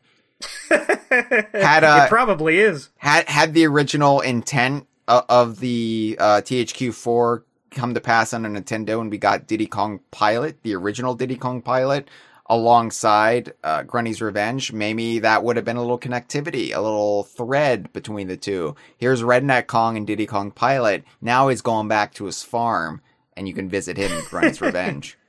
Yeah, a little brand synergy there. Or I guess it would have been an alternate timeline Redneck Kong, though. So, oh, that's true. A Redneck Kong who never went Diddy Kong piloting. Yeah, don't worry, he's dead now. We've got two different types of animal critters living at Cliff Farms. We've got the Lil Bleeders, which are sheep. And we've got the Cluckers, which are chickens. And, of course, we've got Mama Clucker. Of course, who could forget? Mama Clucker. I just hope, look at her. Dustin, yeah, so for those of you listening, I provided Dustin with character artwork for all these characters that we're discussing. These are all courtesy, by the way, of the DK Vine gallery. Once again, Matt Corna... What he did was he took the in-game sprites for these characters and he polished them up into render form. So for all the characters who did not get official renders from Grunty's Revenge, like Mama Clucker, Matt Corna said this will not do. And he made unofficial renders, which the Banjo-Kazooie wiki cannot differentiate, and they use all the same. So, yeah, Mama Clucker, basically a render. Basically, as close as you're going to get to an official render for Mama Clucker. It's all thanks to Matt. Basically. Yeah. Yeah. Oh, we lie to you at DK Vine. You're welcome. That's our favorite part. Yeah. We tell you lies and you enjoy it because you don't know any different. Yeah, you slurp those lies right up. Just like it's some gooey pollen from a friendly insect. No, where Grunty's Revenge really starts coming alive it is the second world, and not just because you get Kazooie back. It's Breagle Beach, and oh my god, Dustin, the lore of Breagle Beach. So, Breagle Beach seems to be this spiritual pilgrimage site of the Breagle birds. And of course, right. Look, we only really knew Kazooie.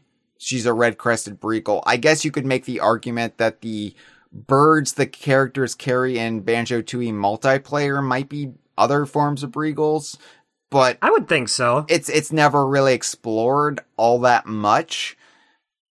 But here, in addition to red-crested Breagles, of course, we now learn about pink Breagles and white-colored Breagles that are referred to as ancient Breagles. So the Jinjo Oracle specifically says, the ancient Breagles must be too old for Grunty to put to work in her slave quarry. Jesus, yeah. So yeah, what Gruntilda is doing in Breagle Beach, 1998 Mecha Grunty is doing. Although maybe No, I don't think 1978 Gruntilda had any part of the quarry in Breagle Beach. I know that she was using the quarry in Breagle Beach for materials for Grunty's lair, but I think she was just like intervening in the construction of Grunty's lair to enslave the Breagles visiting Breagle Beach in the hopes that it would disrupt the timeline and Kazooie's own parentage. That's just me extrapolating, though. This is never really delved into all that much in Grunty's Revenge. But yeah. You've got like you're talking about environmental storytelling and all the like context where it puts in. You've got like this whole beach that's this place that the Breagles basically migrate to, and you've got like Breagle statues, and it's just it's really cool to get that glimpse for like Kazooie's people, because so much of Banjo-Kazooie the series seems to be rooted in Banjo first and foremost, and Kazooie, probably because of the way her character evolved during development, is kind of an afterthought. So for the team... she's just kind of along for the ride. Right, so for the team to come along, the Grunty's Revenge team to come along and say, what if we did a little bit more with the Breagles and kind of flesh that out just a little bit? That's really cool to see. Yeah, totally. I love that. I love seeing these Breagles. It's not even something I really asked about in Kazooie. Like, when... we just had Kazooie, and that was good enough for me, but I like seeing all these other Breagles. I think it makes sense to have them around. Yeah. Yeah, and like, really outside of this, the only other Breagles we've arguably seen aren't even referred to as Breagles for legal reasons. Like, I think Stu in Donkey Kong Country Returns is supposed to be, at the very least, evoke Kazooie. Whether or not you can make the argument that he's some form of Breagle, you know, that's another debate to be had. And Kablooey in Yooka-Laylee and Yooka-Laylee Impossible Lair, I think, is supposed to be a Breagle, but of course Playtonic can't come out and say that, can they? So a little mini baby Breagle? Little baby Breagle. No. Yeah, it reminds me of Yoshi, how he starts out as just like this little gumdrop. I know, and you just want to chew him? Yeah, I'm glad we're on the same page here. You don't even want to swallow him, you just want to chew him up and see what he looks like when you spit him out. Yeah, I just want to see what he looks like on the inside. Do you know what my favorite character, though, in Breagle Beach is? I think I have an idea, Hyle. Yeah, I recently did, so on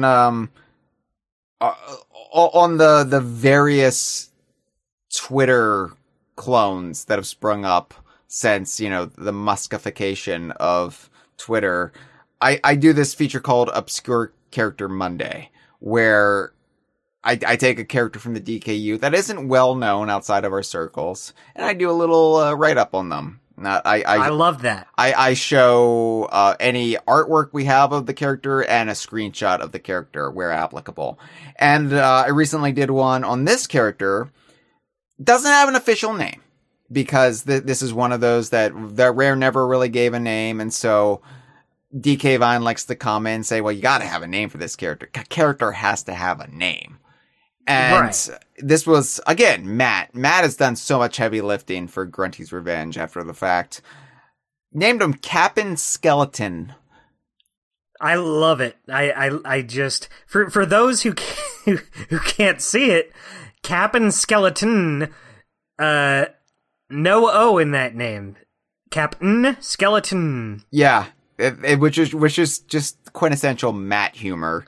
Yeah, he's a real apostrophe guy. But what makes Captain Skeleton even funnier, besides his made-up name, is his design. And this is one of those things where if you're not really paying attention playing your GBA, you would never notice it. The amount of people we've pointed this out to, and they've been blown away. Our friend Courtney, I think, is the most recent one to be bewildered by the actual character design of Captain Skeleton.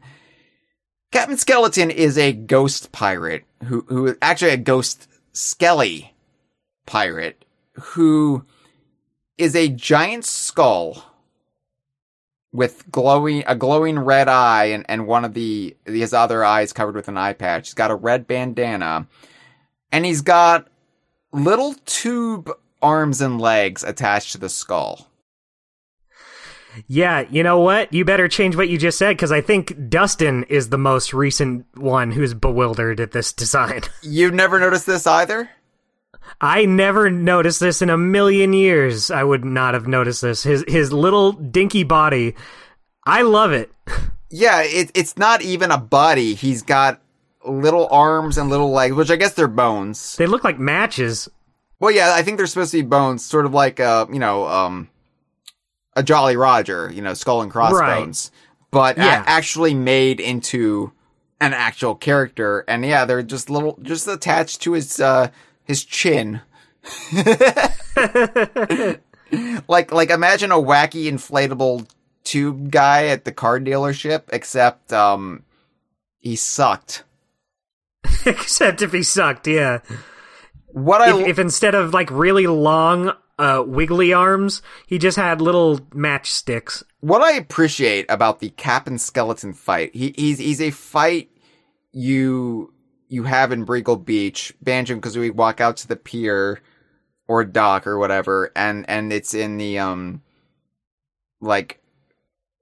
it's like the shooty like a shooty mini game where you're using Kazooie to shoot eggs at Cap and Skeleton.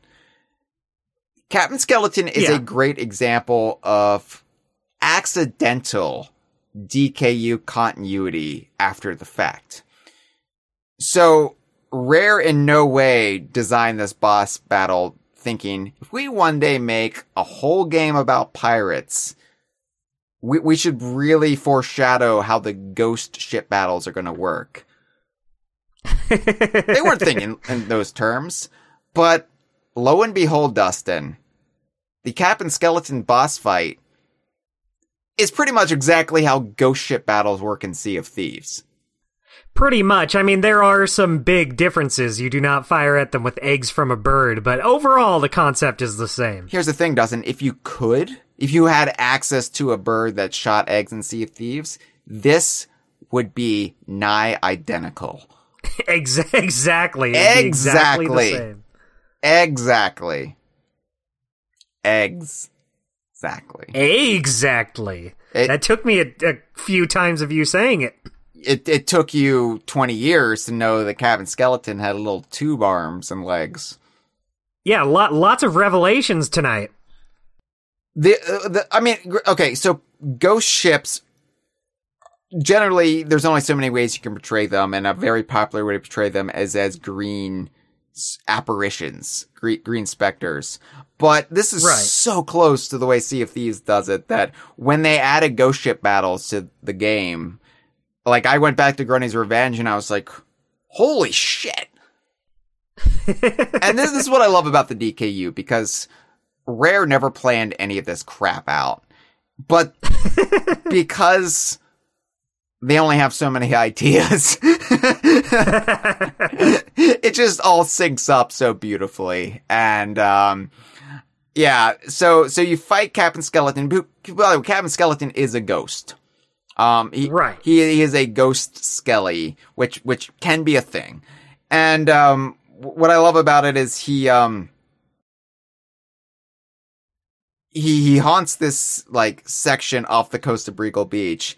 Then you can swim down into his actual shipwreck. So you fight his ghost ship. Then you can swim down into his shipwreck later on. And sure enough, there is a portrait of Cap and Skeleton as I was going to say flesh and bone skeleton, but I guess just as a bone skeleton because there's no flesh. But it's Cap and Skeleton when he was a living, well, no, not living, more living than he was up above the surface when he was a reanimated corpse versus just the specter of a reanimated corpse. Anyway. Yeah, he's more physical here. It gets very confusing, but I love that you actually visit his physical ship where presumably his physical remains are interned. Yeah. Yeah, he gives a little more to him, to this skull that you probably wouldn't even think twice about normally. And this is why I say that Sea of Thieves feels like the payoff of so much stuff Rare set up, going back to the Sir Arthur Pendragon games, but like in the more modern sense, since 1994, since Donkey Kong Country first had a damn galleon sail into the map screen. It's just little stuff like this that have really accumulated. If you've been paying attention to all of these games, then Sea of Thieves will just feel like the natural, not end goal, but just the natural, like, master statement on all the pirate chicanery nonsense that goes on in Rare games. So we talked about past versions of characters, Dustin, and, you know, right. Mumbo being a 70s Burt Reynolds Lothario, cool. Honeybee is basically the same, like Master Jiggy Wiggy. There's fundamentally little difference between them. The biggest, the starkest, I am visiting a younger version of a Banjo character in Grunty's Revenge is Blubber. Captain Blubber shows up in Breagle Beach, but he's a kid. He's a little kid. He's Little Blubber. And he's got a club called Little Blubber's Pirate Scouts. Yeah, how many of his pirate scouts do you think are still alive by the time you meet him in Kazooie? I think it's kind of like My Friends, where they lost interest in my interest, and they like so the way I view Little Blubber's Pirate Scouts is like the DKU. Little Blubber was really dedicated to being a pirate, and he's the only one who stuck to it. All of his other friends, like, had kids and, like, got desk jobs somewhere. Yeah, we're gonna, like, play a sport instead. Little Blubber kept true to his childhood ambitions, and he became a Donkey Kong, a pirate captain. Smooth. I really love the design of Lil Blubber. Yeah, same. You know, look at that little guy. We're used to seeing like baby versions of iconic video game characters, but I never liked the design of them. I'm talking about Baby Mario, Baby Luigi, Baby Peach, Baby Rosalina. Right. 'Cause you're just taking, like, in a lot of cases, this middle-aged man and making them look like a middle-aged baby. Like, you're just like, all right, well, let's get the mustache off of him and just make him small. But I guess. I mean, let's put him in a diaper. Let's put him in a diaper, you know? Yeah, we're not monsters. But Lil Blubber, he feels like the child version of the Banjo-Kazooie character, and he's cute. He's a cute version of Blubber. Yeah. I love him. Look at his little teeth. And I love him. He's like, you know, hey, Bear, do you want to join Little Blubber's Pirate Scouts? He's so enthusiastic, he just wants more recruits. I don't know. This is the kind of shit that warms my heart, Dustin, because I'm not a monster. I'm not made of stone. I'm not the Jinjo Oracle. I'm a soft touch. And so when I see even a character who is just as inconsequential in the grand scheme of things as Captain Blubber, and I know Captain Blubber is more consequential than most of the characters we obsess over on DK Vine. Like, I know Captain Blubber means a lot more to Rare Shared Universe than Captain Skeleton, because Captain Blubber has a real name and he doesn't have little tube arms. But, like, he's still kind of small potatoes in the grand scheme of things. But I just love that we got this little backstory of him, that he wanted to be a pirate even back then. Yeah, I love it. I love this little guy. Yeah. So Breagle Beach is a fun world. Yeah, I just always like beach levels, even if we've like already done a beach level in Banjo before. Well, like, yeah. I still like it. I still like being there. Well, and I think that's also an important distinction to make is, you know, Treasure Trove Cove is such an iconic environment in Banjo-Kazooie. To do another beach environment takes hubris. It's like, but the fact that they did it and they were able to say something different with it. They didn't just repeat the same tropes. Like, here's Snacker, he's gonna get you again, but in the past, so it's the first time. Blah. It's a little baby Snacker. Yeah, maybe Snacker grew because he took a bite out of a time traveling banjo. And that's where he first developed the taste for bear meat. Yeah, I mean, I wish that was the world we lived in, but not the case. But I do like that we at least get little blubber. I like that we get something. Now, Freezer earlier pointed out that in Banjo Pilot, Breagle Beach does appear, but they reuse the background of Treasure Trove Cove, and we're going to have to explain that when we eventually do the Spotlight episode for Banjo Pilot. Ooh, shit, you're right. We will, but not today. Not today. For another day. Bad Magic Bayou, Dustin. Bad Magic Bayou also has some knockout lore. Okay. Oh, go ahead. I was hoping you would pick up on that because you'd be so excited that you would just jump in and finish my sentence for me. Oh, I would never do that because I don't want to. Are you not as enthused about Bad Magic Bayou as I am? No, I like Bad Magic Bayou. I actually love swamp levels. I know, Hyle, you're not a big fan, if I remember right. Is that correct? Okay, so my thing about swamp levels, Dustin, and this is nuanced, and I'm sorry if I didn't give the impression that this was more nuanced than that. Sometimes I get very grumpy, and I'm just like, I hate swamp levels. Yeah, I hate all swamp levels. But in all actuality, I do like a good swamp level. But the problem is, I think it's hard to do a good swamp level because so many swamp levels have this pitfall of looking visually non-distinct. You got too many similar hues going on. Oh, here's just a bunch of green. It just muck. Bleh. It looks like pea soup. Right. I think you can do a good swamp level, but it's a challenge. I think what really like broke me for swamp levels was Moody Maze Marsh and Ukulele. I really like Ukulele. I really love a lot about Ukulele. That's my least favorite world in Ukulele. Yeah, it's just not nice to look at. It's very dimly lit. It just can't really stand out. Yeah, and that being said, Bad Magic Bayou, I think it's interesting. The top-down format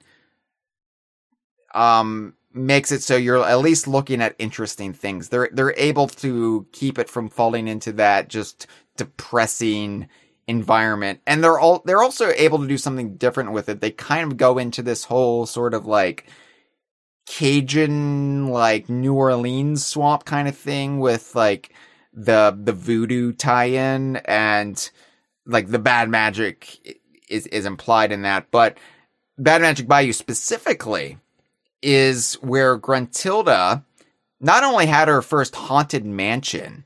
Before there was Mad Monster Mansion, Dustin, she had a more modest estate here called Monster Manor.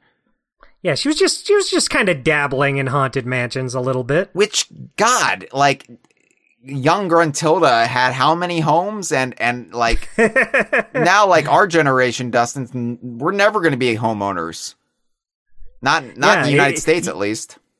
Yeah, you got. It's almost like you gotta be magic to own a home. We've got to find an island, and I guess kick out the little furry creatures who live there, and say this is my mountain now, and also I'm putting a monster house over there. Yeah, form it to look like our faces. It's never really delved into, but I imagine the Winky Bunyan family, they were born wealthy, like they have all of this generational wealth, and that like they just like blow it on like becoming like magic practitioners. Like, let's all become like wicked witches. Let's do it. Like they make a pact. I mean, in Banjo-Kazooie, one of Gruntilda's hints can be that Gruntilda sleeps on a big pile of treasure. Yeah. And even if that's not the one you get, I think that could still imply, oh yeah, they are rich. Gruntilda has like a whole ton of treasure. Just because she doesn't sleep on it here, she could if she wanted to. Yeah. And she's got an underwear factory, I don't know when she... Well, actually, we might have an answer to that in a little bit. So let me put a little pin in that. We're gonna take that pin out in just a bit. But Bad Magic Bayou, more importantly than Monster Manor, this is where Klungo creates Gruntilda's monster army, the Gruntlings, right, and what have you. And this is also where they train the monster army. So all of the monsters we see in this game, Banjo-Kazooie, and Banjo-Tooie, they went through the regiment here in Bad Magic Bayou. I love that. Yeah. I love that gives it a real purpose. I love when worlds and places like exist beyond just being a little place for you to platform around in.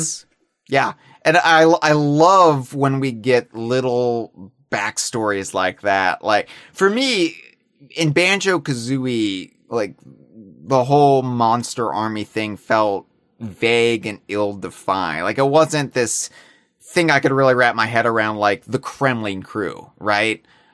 Right. But Grunty's Revenge really shored that up for me. It's, okay, no, there is this system in place. Like, Klungo has this main lab here in Bad Magic Bayou where he, through an alchemy of mad science and black magic, creates these monsters, and then they're trained by, like, this drill sergeant Gruntling.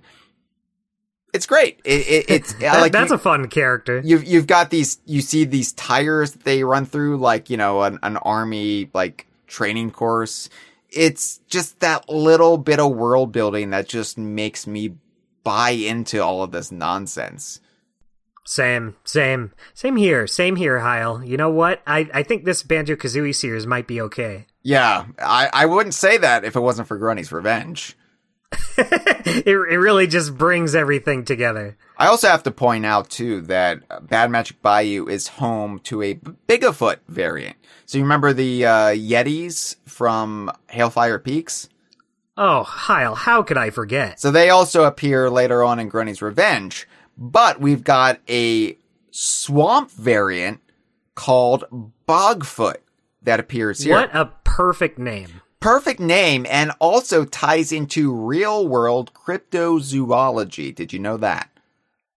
Oh, I knew. You knew. Oh, I knew, all right. Because Jeff and I, we never shut up about the skunk ape. Now, what the skunk Believe it or not, the skunk ape has been mentioned multiple times on me and Mitchell's podcast as well. We're basically twins. Basically, they are the exact same podcast. We're basically just skunk ape brethren. And for those of you who aren't familiar with legendary apes who dwell in the hinterlands, the skunk ape is a variant, if you will, an evolutionary offshoot of your Sasquatch, aka Bigfoot. Right. Of the Bigfoot Echo Fighter. So basically, Bigfoots are in the temperate forest of North America. We've got Yetis. They are the snow variant found in places like the Himalayas. Skunk ape is in the more humid swamplands. They are just, they're basically Bigfoot of the swamp. But I really like that Rare was like, yeah, they're Bogfoots. They're Bogfoots, they live here, and you're just gonna have to get used to it. So, which also raises the question, Dustin. Okay. You know what question I'm gonna ask. I don't. You know. You know. Oh, do I? Oh, you know. In your heart, you know. Your brain might be drawing a blank. Why don't you just refresh me? Get my brain up to speed. I'll tickle it out of your heart into your brain space. So DK Vine's philosophy is that all apes in the Rare archipelago have the surname of Kong. Would this also ensnarl, bring in the mythical apes like your Bigfoots, your Bogfoots, your Sassy Squatch? And what is the relation between Sassy Squatch and Bigfoot? Are they Kongs, Dustin? You know what? To me, they feel a little too divorced from being Kongs. Just looking at them, they look a little too far off for me to entertain the idea. Are you saying that a Sasquatch is not an ape? Sasquatch always struck me as kind of its own thing. It never really did strike me as a traditional ape, I guess. But I'm not an expert in the field. Dustin, when I take you into the woods and we encounter a Sasquatch, you're going to have to explain this to them. And it's going to be awkward for me. Yeah, no, here's the thing. If they tell me, if I go up to a Sasquatch, a Bigfoot, a skunk ape even, and they tell me, if they come up to me and say, yeah, we're part of the ape family, I would gladly be like, okay, you know what? Cool. I'm glad you cleared that up for me. They can't speak English in real life. Are you an idiot? I guess I am. All right. It's all right. I like to think they would be able to speak a little English. They'd be able to sign for sure. Like they would know sign language. They'd be able to pick it up at least. Right. I like the idea of if I'm going to meet a Sasquatch, I like to know that they can speak and rollerblade. I'm sure you give a Sasquatch a pair of rollerblades, they would have the time of their life. That's my favorite book, if you give a Sasquatch a pair of rollerblades. The problem is finding a pair of rollerblades big enough for their big feet. Oh my god. I would feel so bad if I brought them a pair of rollerblades and they just look at me like, dude, what the fuck are you thinking? You seen these feet? Even worse is they're super excited and they go to put them on and they don't fit. Yeah, I have to pretend like I haven't been staring at their feet this whole time. You do love feet. Oh, man. Now I feel awful. Yeah, you should. Speaking of feeling awful, Spiller's Harbor. What a good segue. Yeah. So Spiller's Harbor is probably the world we talk about the most here at DK Vine, and not for any pleasant reason. Oh boy! You know where I'm we're going all familiar. We're all familiar with this one. You know where I'm going with this. I think everybody who has listened to a few episodes of the conversation probably knows where I'm going with this. We don't meet any other past versions of characters in Grunty's Revenge, but we do visit the location where Tip Top the Turtle was conceived.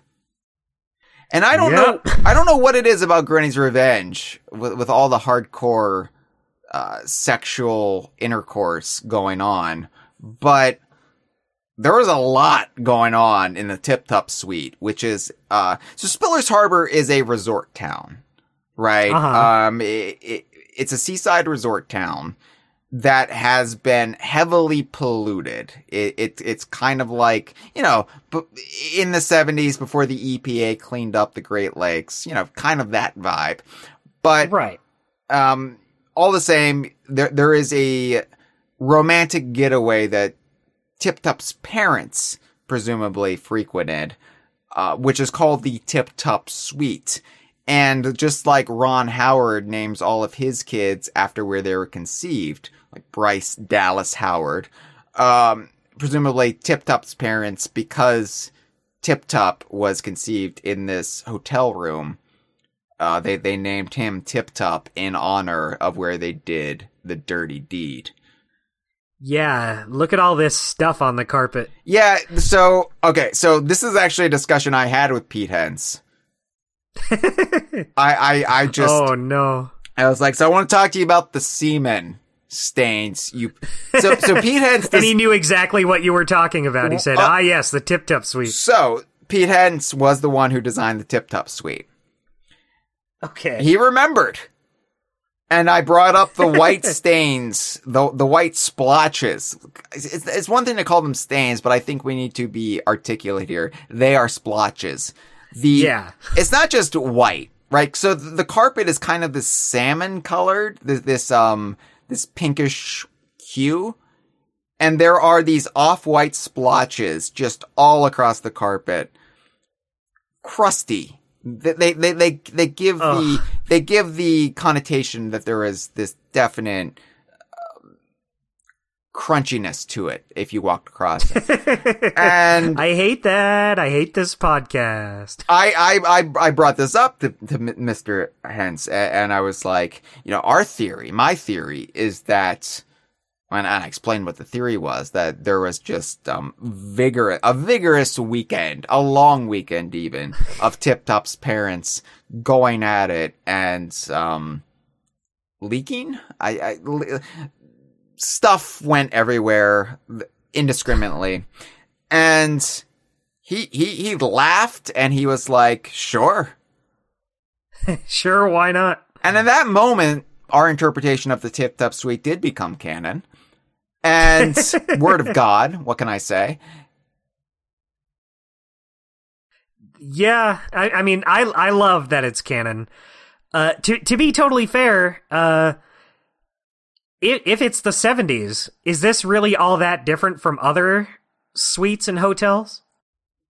Is it all that different from suites and hotels today, Dustin? That's the question you've got to be asking yourself. That's true. Some things never change. When's the last time you took a black light to where you were sleeping? Oh, man. PAX would have been a lot more uncomfortable if I did.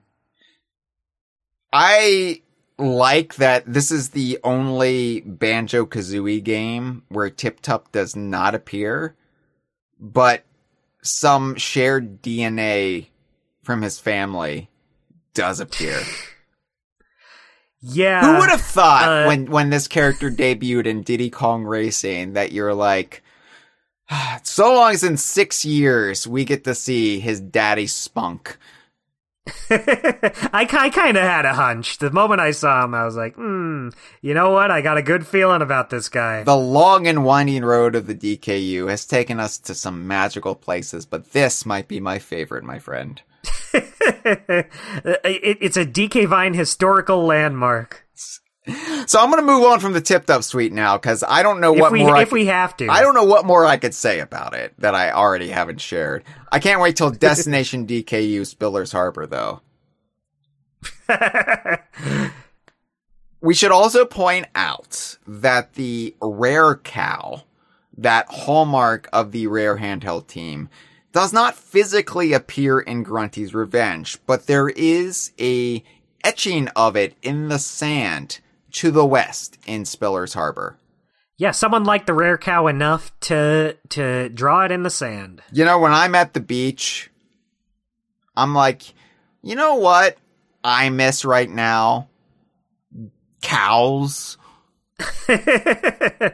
Oh, man, if only I could be more at home. You don't see many cows at the beach, is what I'm saying. That's true. You know what? I never thought about that before, but you're so right about that. Now, Spiller's Harbor continues to be gross, because it is also home to a sentient family of poo monsters. That's right, poo monsters, called the Squits. The Squits. The Squits. Now, I love that Banjo-Kazooie Grunty's Revenge can have that thematic link back to Conker. Because, Conker, we met a big poo monster. Famous poo monster. Right. The most famous of the poo monsters. But poo monsters are a thing that can exist elsewhere in the Rare Archipelago. It's not just isolated to Willow Woods, the Panther Kingdom. There are poo monsters in 1978 Spiller's Harbor. And the mother Squit, by the way, you know what her name is? Oh, I think I know. Go ahead and say it. Mrs. Squitter. Mrs. Squitter, that's right. So, I love the thematic links to Conker vis-a-vis the Pooh. I love the thematic links to Donkey Kong using the Squitter name. Vis-a-vis the Pooh. Vis-a-vis the Pooh. I also love, so you have to help out Mrs. Squitter find her children. Her baby Poohs have scattered about Spiller's Harbor, and you've got to bring them back to Mommy Pooh. And oh boy, this is just rare. Like, this is the weird kind of humor they would engage in, because it just wasn't enough for them to say, haha, Pooh, similar to Conker's Bad Fur Day. Like, I know there's more to it. We have the big operatic Chris Marlowe song that everybody loves. I know. But I feel like Grunty's revenge was a lot more subtle. Because the joke here is they made these adorable little children, but they're poo. Yeah, they're never referred to as poo either. It's just for you to know. Well, it was confirmed in scribes after the fact. Right, I just mean in game. Yeah, they could be sludge monsters, right? Like, but we know they're not. They skirt around the ESRB. Right. But no, they're poop, and so when I announce this episode of The Conversation, I always have a social media preview image for what we're talking about that in some way relates to the topic at hand. And for this, I thought I would be really clever, and I used a screenshot of Octopus Banjo talking to one of the baby squits aboard a ship off Spiller's Harbor. And the baby poo is saying, "Bye, hug you soon." That is clever. I got so little engagement on these social media posts. And at first I thought, damn Elon Musk screwing up Twitter. But it turns out that, one, not many people care about Grunty's revenge in the wider world. Two, I was probably being off-putting using this picture of a poo baby saying that he's going to hug you. No, I mean, that's their fault if they don't recognize how great that is. I mean, anyone should be like, oh, a little poo thing, sign me up. I agree in principle, but also I have to like look at myself in the mirror and I'm like, you have to be this way. Like, can't you just be more appealing to people?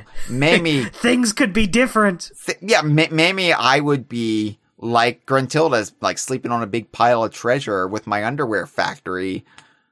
If I was just a little bit more appealing, like her. Yeah, like Gruntilda. Yeah. So, yeah, Poo Monster is fantastic. Love when you see it. But also, we got to give a special shout out to another favorite denizen of Spiller's Harbor, Alfred P. Cock. Now, he's a peacock. This isn't like, dick humor. But maybe it is, because Alfred P. Cock is the owner of the Mr. Drippy ice cream truck. Yeah, bad marketing on his part. He never put the two together. So between, Mr. Drippy, run by Mr. Cock, the poop lumps, and the Tip Top Suite, Spiller's Harbor is, pound for pound, bar none, the most disgusting location in the TKU. It's just a rancid, like, hive of debauchery, Dustin. Oh, no need to tell me, Hyle. Like, Please don't, it's disgusting. The bodily fluid, the excrement. What the hell? I love it. Yeah, what happened here? Well, I mean, it's a statement on pollution in the 70s, before the ecological environmental movement really started cleaning up these places. Before, then we started politicizing environmentalism, and then we started polluting them again. But yeah, you won't be seeing any little poo monster babies in this day and age. I mean, I'm trying to sell people on environmentalism, Dustin. You're making it sound like it's a bad thing now. Let's go back to the way things were, huh? So Freezer asked in a live stream. I gotta check in with Freezer because she's with us all the way here, and I'm really, hello. Like I said, she's the unofficial co-host of this episode. She says, "Do they make the ice cream by milking bovina?" It does raise some ethical questions about ice cream in the DKU, presuming it is made with dairy. And this was the 70s, so I don't think they had like almond ice cream, oat milk ice cream, or what have you. I can't do oat milk ice cream, Dustin. It makes me have some little squits, if you know what I mean. Ooh, I think I get what you mean. It's because the oil content in oat milk doesn't agree with me. Almond ice cream, almond milk ice cream, just fine. I can process that just fine. But oat milk ice cream, it's like I'm eating dairy. It's just not an acceptable solution for my intestines. But Right. in 1978, they didn't really have that, so I would imagine it'd be dairy. But then, yeah, if you have, like, sentient cows who can talk to you, it's like, yep, go ahead and milk me. I'm all for it. Let's get it done. Yeah, maybe it's a job for them. Or maybe they market it themselves, like, people want my goods. I'm gonna crank it out and bottle it, and they can make ice cream with it if they want. You know what? That's smart. We talked a little bit about how, like, in Conquer, they have the googly-eyed cheese, so they just raise it like a livestock. I want to see more of the inner workings of the more complicated politics of the DKU, like milk from talking cows. Like, how does that work? Yeah, you could get a whole game out of that. I want to play that. Let's just have a novel. Like, it doesn't even have to be a game. Like, let's get Chris Alcock to write the novel for this. Yeah, you know what? Finally put these questions to bed. That really should be Rare's number one priority. No more of these Sea of Thieves books. We've had. I want to read about. Yeah. What? How do you get milk here? We've had Sea of Thieves, Athena's Fortune. We've had Sea of Thieves, Heart of Fire. Let's have a completely different book, Bovina's Sweet Treats. A Banjo-Kazooie novel. You can have her on the cover looking seductive at the viewer. Or like holding one of her fingers up to her mouth saying it's a secret. And no, she's got one finger up on her mouth, but then on the other side of her mouth she's got like a fudge bar or something, like a what yeah. Perfect. So, I'm on board already. So Freezing Furnace is the last world. It is similar to Hailfire Peaks. Topside, it's snowy, but then you go down into the underground, and it's kind of this industrial cauldron, a furnace, if you will. Yeah. And it's basically like if you took Hailfire Peaks and mashed it together with Grunty Industries. Well, literally in this case, because the underground furnace area is called Grunty Industries. Yep, there it is, right there in the text. Now, I think people would like confuse this with the physical location in Banjo-Tooie. I don't think that's the implication here. I think this is where Grunty Industries got its start in 1978. Like this was the first Grunty Industries before they expanded. This is where it incorporated. This is before they built the big factory on the Isle of Hags. This little like hellscape underneath the snow is where Grunty Industries first got its start. Just like Apple computers started in a garage. Grunty Industries started in a lava pit underneath the snow. Humble beginnings. Especially for an underwear factory, am I right? Like, yeah, let's make our underwear factory in the depths of hell, and then just expand from there. Like, if I'm starting an underwear factory, my inclination would be, well, I gotta get a sewing machine, I guess. Some fabric. No, Gruntilda said, let's put this in an inferno. Right, like Gruntilda just goes for it. That's what I do admire that about her. Like, she doesn't take any half measures. Yeah, that's true. Her priorities are a little out of whack, but she gets there eventually. It's like, well, wouldn't this just burn the underwear? It's like, don't worry about it. Like, yeah, who cares? We're gonna have so much geothermal energy powering it that, you know, we're gonna make up for the loss of product in just the energy savings. You know what? You gotta admire her for it. I do like the little touches, though, that this game does provide. Like, oh, here's Grunty Industries 22 years before you know, like, what it becomes. Here is, like, before Mad Monster Mansion, we got the Monster Manor. Just little stuff like that shows that this world is not stagnant. It is ever evolving, and we're getting little snapshots in time. Like little baby versions. Yeah, like opposite ends of the timeline, and then we can just fill in the blanks. Rare really does excel at this form of world building where they show rather than tell. Yeah, and then just let you build your own thoughts off of that. Exactly. I mean, that's what DK Vine has kind of built its empire on, is just saying, hey, Kremling Temple's there. Donkey Kong Land establishes Kremlantis. There's a Northern Kremisphere. Let's put all these pieces together. That makes sense. Hyle, correct me if I'm wrong here. Yeah. Was there or was there not concept art of a little baby Boggy that they never ended up putting into this? I would assume he would be in this level. I remember seeing something kind of like Blubber earlier. I think they had plans for Boggy. I don't know if it's here or somewhere else in the game, that just didn't end up making it. That would make sense, and I'm sure there is concept art. I'm sure they've kicked around so many ideas, but, back when all this concept art was coming off, Twitter and just the various people who worked on the game sharing ideas, I think Boggy, was probably in the cards, and they didn't implement them for whatever reason. Maybe there just wasn't time, or there just wasn't a good fit for him in the same way that Blubber facilitated that mini game. Well, let me read to you what it says on the Banjo-Kazooie wiki here. Not always accurate, the Banjo-Kazooie wiki, by the way. But, right. Yeah. But I do remember seeing this, so I think in this case it's right.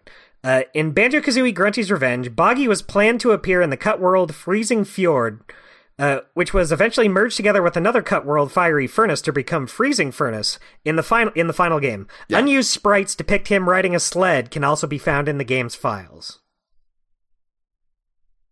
What was he a baby? Was he young? I might have just made that part up. Because it's weird, because I wouldn't think Boggy would be that much older than Banjo. Yeah. And if you're time traveling to 1978, I mean, I don't know. Oh, I'm looking at it right now. He does look like a little kid, like Blubber. He's like a little kid Boggy. Okay. He's cute. They should have kept that. Then again, when we're talking about deviants, the perverts of the Banjo-Kazooie series, maybe after Spiller's Harbor, they're like, all right, we don't need to see, like, how Boggy, like, perverted himself into the guy who just freely masturbates in his family den. Yeah, it would just make you sad seeing how little innocent Boggy and just knowing that things go so horribly wrong. Yeah, I don't think Boggy is ever somebody we need to, like, go back in time and see the pure version of. He's just a scumbag. Let's just let it lie. Yeah, just just know him how he is now. It's interesting that they mashed up the two worlds like that. I mean, it's something like the handheld teams of Rare just did, like Donkey Kong Land 2. Oh, we somehow don't have the space for Crocodile Cauldron and Creme Key. Let's do Creme Cauldron. Like, just mash them up. Just throw them together. Yeah, they go so well together. But the whole, like, weird dichotomy thing is something Rare like to do. So, and like I said, this kind of works as sort of a piece with Hailfire Peaks in its own way. Yeah, and I don't think anything's lost by merging them together. We had an ice level already. We already had Hailfire Peaks in Tui by this point, so I don't know. I don't think it matters that they mashed the ice and fire levels together again. And again, like, they do something different with the fire section, where it's not just lava side, it's Grunty Industries, like, 1.0. So exactly. So yeah, like, they make, like, lemonade out of lemons, right? Except I don't like lemonade all that much, so I make lemonade out of anything I've previously drank. That's disgusting, Dustin. On this podcast, that's for all ages. Well, we were talking about Sasquatch earlier, so. Oh, that's right. It's Sasquatch who loves the pee. So for those who don't know, because this has come up on our streams recently, speaking of streams, Woo! there is a horrifying beef jerky commercial that's airing. I love just that alone. There's a horrifying beef jerky commercial. Yeah, here in the States, they have beef jerky commercials for the different beef jerky brands. You know, your Slim Jims with your Macho Men, and your Jack Links with your Sasquatch as your mascot. And Jack Links, the beef jerky brand, used to have this ad campaign called Messin' with Sasquatch, where it showed bullies tormenting the poor, gentle wild man of the forest. And you always felt bad for them. You're like, why would you do this? I'm never going to eat this beef jerky. You know, I don't eat beef jerky, but, you know, like, if I did eat beef jerky, I would avoid this because I want to befriend Sasquatch. I don't want to mess with him. Yeah, I don't want this jerky to turn me into a Sasquatch bully. But maybe they thought better of it, and they were like, well, we want to keep the Sasquatch brand name because it's part of our corporate identity, but we don't want to mess with him anymore. How can we convey the Sasquatch within? And so now in their commercials, they have somebody enjoying a little snippet, a little morsel of the beef jerky, and then Sasquatch like grows out of them. It's like unleash your wild side. That's what they say now. And like become the Sasquatch that lives within you. And so this one commercial that Jeff first pointed out to us and made us watch, because Jeff, you know, he watches the college football games, and he sees stuff like this, and then he shares with us. So there's this commercial of this man at this urinal, and whenever I'm at a urinal, I'm not eating anything. My inclination is I'm going to do my business. I'm going to get out of here. Yeah, keep food and pee time separate. Exactly. I always say that, you know, what comes out of me doesn't need to be coming out of me when something's going into me. It's just too complicated. Exactly. It gets messy. But I only have 2 hands. But I guess this person is trying to life hack, and they're like, you know, if I can eat my beef jerky while I'm urinating, think of all the things I'll have time for. Yeah, that would free up so much time. I'll be sleeping on a big pile of treasure in no time. So anyway, eats the beef jerky at the urinal. What do you know? Sasquatch grows out of his back and also starts urinating. And of course, Sasquatch, being a large, hairy primate of a mythical stature, can apparently urinate with the speed, force, and ferocity of a fire hose, and pees in the opposite direction, pees out of this individual's back, essentially, and destroys the opposite urinal with the force of his urine. And I described this to you, not that it has any direct relation to Banjo-Kazooie Grunty's Revenge, only in that we've talked about Sasquatch so many times. And I feel like this commercial is going to keep coming up throughout the football season here at DK Vine, the American football season here at DK Vine, because Jeff's going to keep bringing it up, and then I'm going to keep bringing it up, and you're just going to need to know what it is. So I'm telling you now.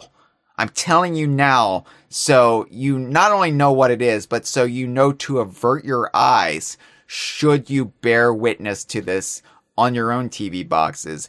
Be warned. This exists. It's in the wild, and somehow it's airing. And it shouldn't. Yeah, I mean, that Sasquatch is pretty based. What? They're going to start advertising on our Twitch channel? They're going to be like, oh, this is the perfect spot for it. That would be very good. Then everyone would know. So we have a call, but spoiler alert, it's Freezer. So we're gonna play Freezer's call, hear what she has to say, respond to it, and we're gonna start wrapping this up. And we're going to get to the heart of why Banjo-Kazooie Grunty's Revenge still matters. And I know, contemporary critics at the time didn't think it mattered back then. We're going to tell you why they're wrong. Yeah. Hey, Hyle and Dustin, this is Freezer. I'll cut to the chase and just say I love Grunty's Revenge.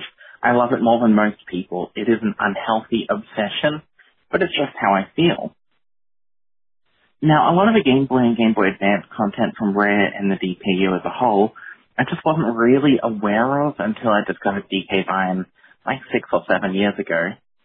That most of these games didn't really get big marketing pushes, and even the few I was slightly aware of, like this Game Boy Advance Banjo game, I dismissed it as a kid because I thought it would just be a kind of shallow experience that couldn't possibly live up to the N64 game. Now, thanks to you, Hyle, Grunty's Revenge is my second favorite game in the series, right behind Tooie and still ahead of Kazooie. I'm sure that's not something you hear very often. But this game is so short and simple, and it's easy to replay on a whim. It's the kind of game that you play when you've got like 90 minutes of free time, and you think, why not replay it? I can beat my best time, surely. All the transformations are unique, and we have no filler here. And now Banjo might be the cutest thing in the series. And we have Robot Grunty, which is my favorite version of her. She's still threatening, but this is a version of her that's been defeated by the bear and bird, so she still wants revenge. But she also rhymes, you know? This is like an amalgamation of all the different versions of Grunty. And I kind of love it. You know, this is a best of both worlds situation. I'm kind of rambling, but I love this game, and because of you, Hyle, I discovered all these games that I love, or at least enjoy a bit, like Pocket Tales. But, best of all, Grunty's Revenge was the first game I played with the rare cow in it, and it led me to discover this thing, and it created another unhealthy obsession for me. Make the rare cow DKU. We all know Perfect Dark and the Mickey Mouse games are DKU, even if you won't accept them, Hyle. Do it. Do it for me. Do it for Steve, and whoever else cares. Please. Thank you for the call, Freezer. Just you and Steve, that's it. You're the only ones who care about the rare cow. I mean, I care about the rare cow to an extent, but the unhealthy obsession, we all have our unhealthy fixations. It might not even be unhealthy because, you know, if it brings you joy and you're not hurting anybody, is it really unhealthy? But we all have our fixations and our like areas of expertise. For me, it's Royston more than the rare cow. Royston does appear in Grunty's Revenge, by the way. He appears on the barbecue, on the grill at the beginning and end of the game. In fact, Grunty's Revenge starts off with like them basically being like, I guess we finally have to clean off that barbecue. It's been 2 months. It's about time. 2 months is about as long as I can stand having this fish on there. Royston surviving in the grilled juices, the rainwater that pools in there, like barely hanging on. But, yeah, like, no. Was it Mickey Speedway USA? What is the Game Boy Color Mickey's one? Racing Adventure. I had that one as a kid. You had that one? I didn't even know it was rare when I got it at first. It was before I really, like, thought of Rare as, like, a studio and as a brand. Yeah. So I just thought of it as, like, a Mickey Mouse game. I didn't even think, oh, these are the same people. This is the same studio who makes all those other games I like. I mean, that is, like, I think the one you can make the case for, because it's a physical cow that appears in it. Right. Which similar to the physical cow that appeared in Conker's Pocket Tales. But that's a whole other, like, tribunal episode waiting to happen. So we're not going to sully the good name of why Banjo-Kazooie Grunty's Revenge still matters by talking about the Mickey Mouse game from the Game Boy Color.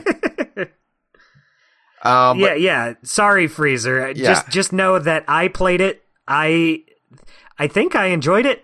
It was basically just Mickey Mouse RC Pro-Am. Yeah. Yeah, like, you don't like kart racers on the Game Boy Advance, but you didn't say anything about kart racers on the Game Boy Color. Yeah, that's where they really thrived. But seriously, Freezer, thank you. I know you say, like, I got you into these games, but thank you for your enthusiasm. for making your videos about them. It has been a delight to see.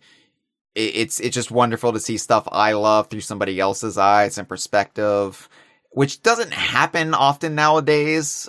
Like, a lot of this is pretty well-worn territory, and generally, like, if somebody really, really likes this, I bring them into the staff, and so it's just been really cool to see somebody with their own channel get enthused by them, and thank you for spreading the word and advocating for them as well. Yeah, I love it. Yep. So, as I alluded to, Dustin, Grunty's Revenge got some pretty tepid reviews when it first came out. This was not this widely regarded masterpiece that we're making it out to be here on this episode. A lot of Banjo-Kazooie fans didn't like it. And one of the common complaints that I heard around the time on the DK Vine forum was, it's just not enough like Banjo-Kazooie. It doesn't feel like the N64 game. Which... I mean, obviously. Yeah, like, I feel like it's a silly complaint. Like, yeah, what were you expecting? A 3D, big 3D platformer? Like, even in 2003, like I realized 2003 was like, basically a generation removed from 1995, or even earlier than that with like the Super Mario Land games. But I was weaned on the concept of these like smaller handheld versions of the bigger console games. It was part of my game education. It was part, like, my tapestry of knowledge of how these things worked. So I was expecting Grunty's Revenge to be, you know, not as magnificent, not as grand, not as robust as Banjo-Kazooie or Tooie. I was not expecting it to get as close as it did, though. Yeah. Same, totally. Like, they do a great job. Grunty's Revenge exceeded my expectations, so I always like raise my eyebrows. Like, what are you expecting? Like, maybe if you're, it's the Game Boy Advance. Maybe if you're a wee baby or younger, and you never knew a world where handheld titles, at the very least, weren't Nintendo DS quality, right? Like, yeah. Like maybe I could understand you coming back to this and being like, but if you were like of this era, I don't get it. I don't get that criticism, but whatever. Critics, like professional game critics who in 2003 were high on their anti-rare supply. Like, this was the beginning of that dark era where they just hated everything Rare did. Right. Because it was rare, because either they, like, found fault with them for leaving Nintendo, or it was just in vogue. They were all, like, Generation Xers who didn't grow up with Donkey Kong Country, and therefore didn't have the emotional attachment to the studio, and, you know, basically were crafting this alternate narrative than the ones we lived with in the 90s. But too many of them didn't like this game, and it never sat right with me. Like, at the most, they said it was okay, it was adequate, but it was too short and too easy. And Freezer alluded to that as well, but Freezer said it was a positive, right? And yeah, like, I think I agree with that. It is short, too. It is easy, but I mean, it's a little bite-sized Banjo game. Yeah, I think providing enough of a challenge without being seriously brutal isn't a bad thing. That's not a detriment to me for a game. Is it enjoyable? Should be the first priority. Like, can I have a good time with this, even if, like, I'm not sweating buckets trying to get past a particular part? And I think, like, yeah, like, Banjo-Kazooie Grunty's Revenge is immensely enjoyable. Yeah, totally. It's also a game that's able to pack in so much character, charm, and if you are a serious Banjo-Kazooie or DKU fan, hardcore lore and world-enriching storytelling. It's got that, like, in nearly every corner, just bristling with just amazing attention to detail. That totally. I think, like, the criteria in which people judge games to this day, but especially like if it's not a AAA title, like there are people who they only go for like, oh, is it like Starfield, right? Like, or what's the game called? Is that what it's called? I forget. Yeah, that's the one. That's the one. Okay, yeah. I was like, did I get that wrong? That's how little I care. If it's not like the big like multi-million-dollar extravaganza, they don't have time for it, right? Like the kind that just like eats people up alive and spits them out.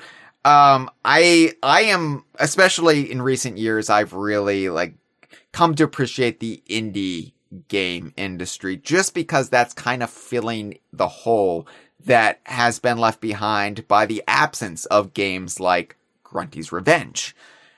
Yeah, I totally agree. Those were some of my favorite things to see when I went to PAX West. Just all these little creative games that just get to thrive in this little area.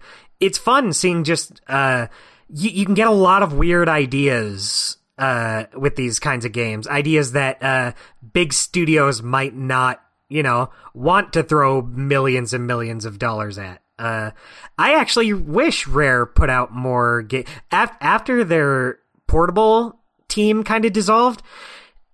Just nothing. Like I thought we could have gotten more like Jetpack Refueled.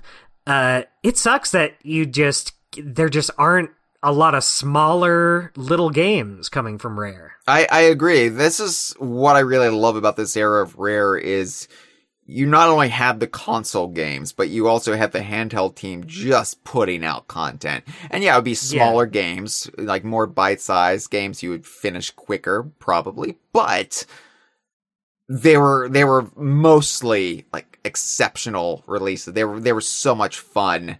And if you are a fan of the property in which they're a part of, you just love to have that content, right? It was just world building, and it also kept the torch alive for things like Banjo-Kazooie. Like between Tooie and Nuts and Bolts, 8 years?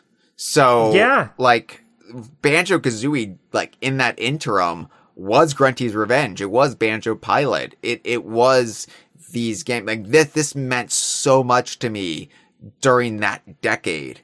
And like you said, I miss this type of game more than ever. Just lower budget, still from like a major studio. But it's like indulges in like brevity as the soul of wit, right? Like, yeah, it's not this huge expansive game that might take you 300 hours or whatever with DLC later on. But you can pick it up, you can play it, you can beat it, you can enjoy it, you can pick it up again. And it's just a fun little bite-sized package that leaves you satisfied and happy that you played it. So, yeah, I think it's unfortunate that Grunty's Revenge has only ever been referenced, in the other Grunty's Revenges, like Infusio's Grunty's Revenge Mobile Edition, and Grunty's Revenge Missions, and Banjo Pilot. Like, Nuts and Bolts never bothered to acknowledge any of its brilliance.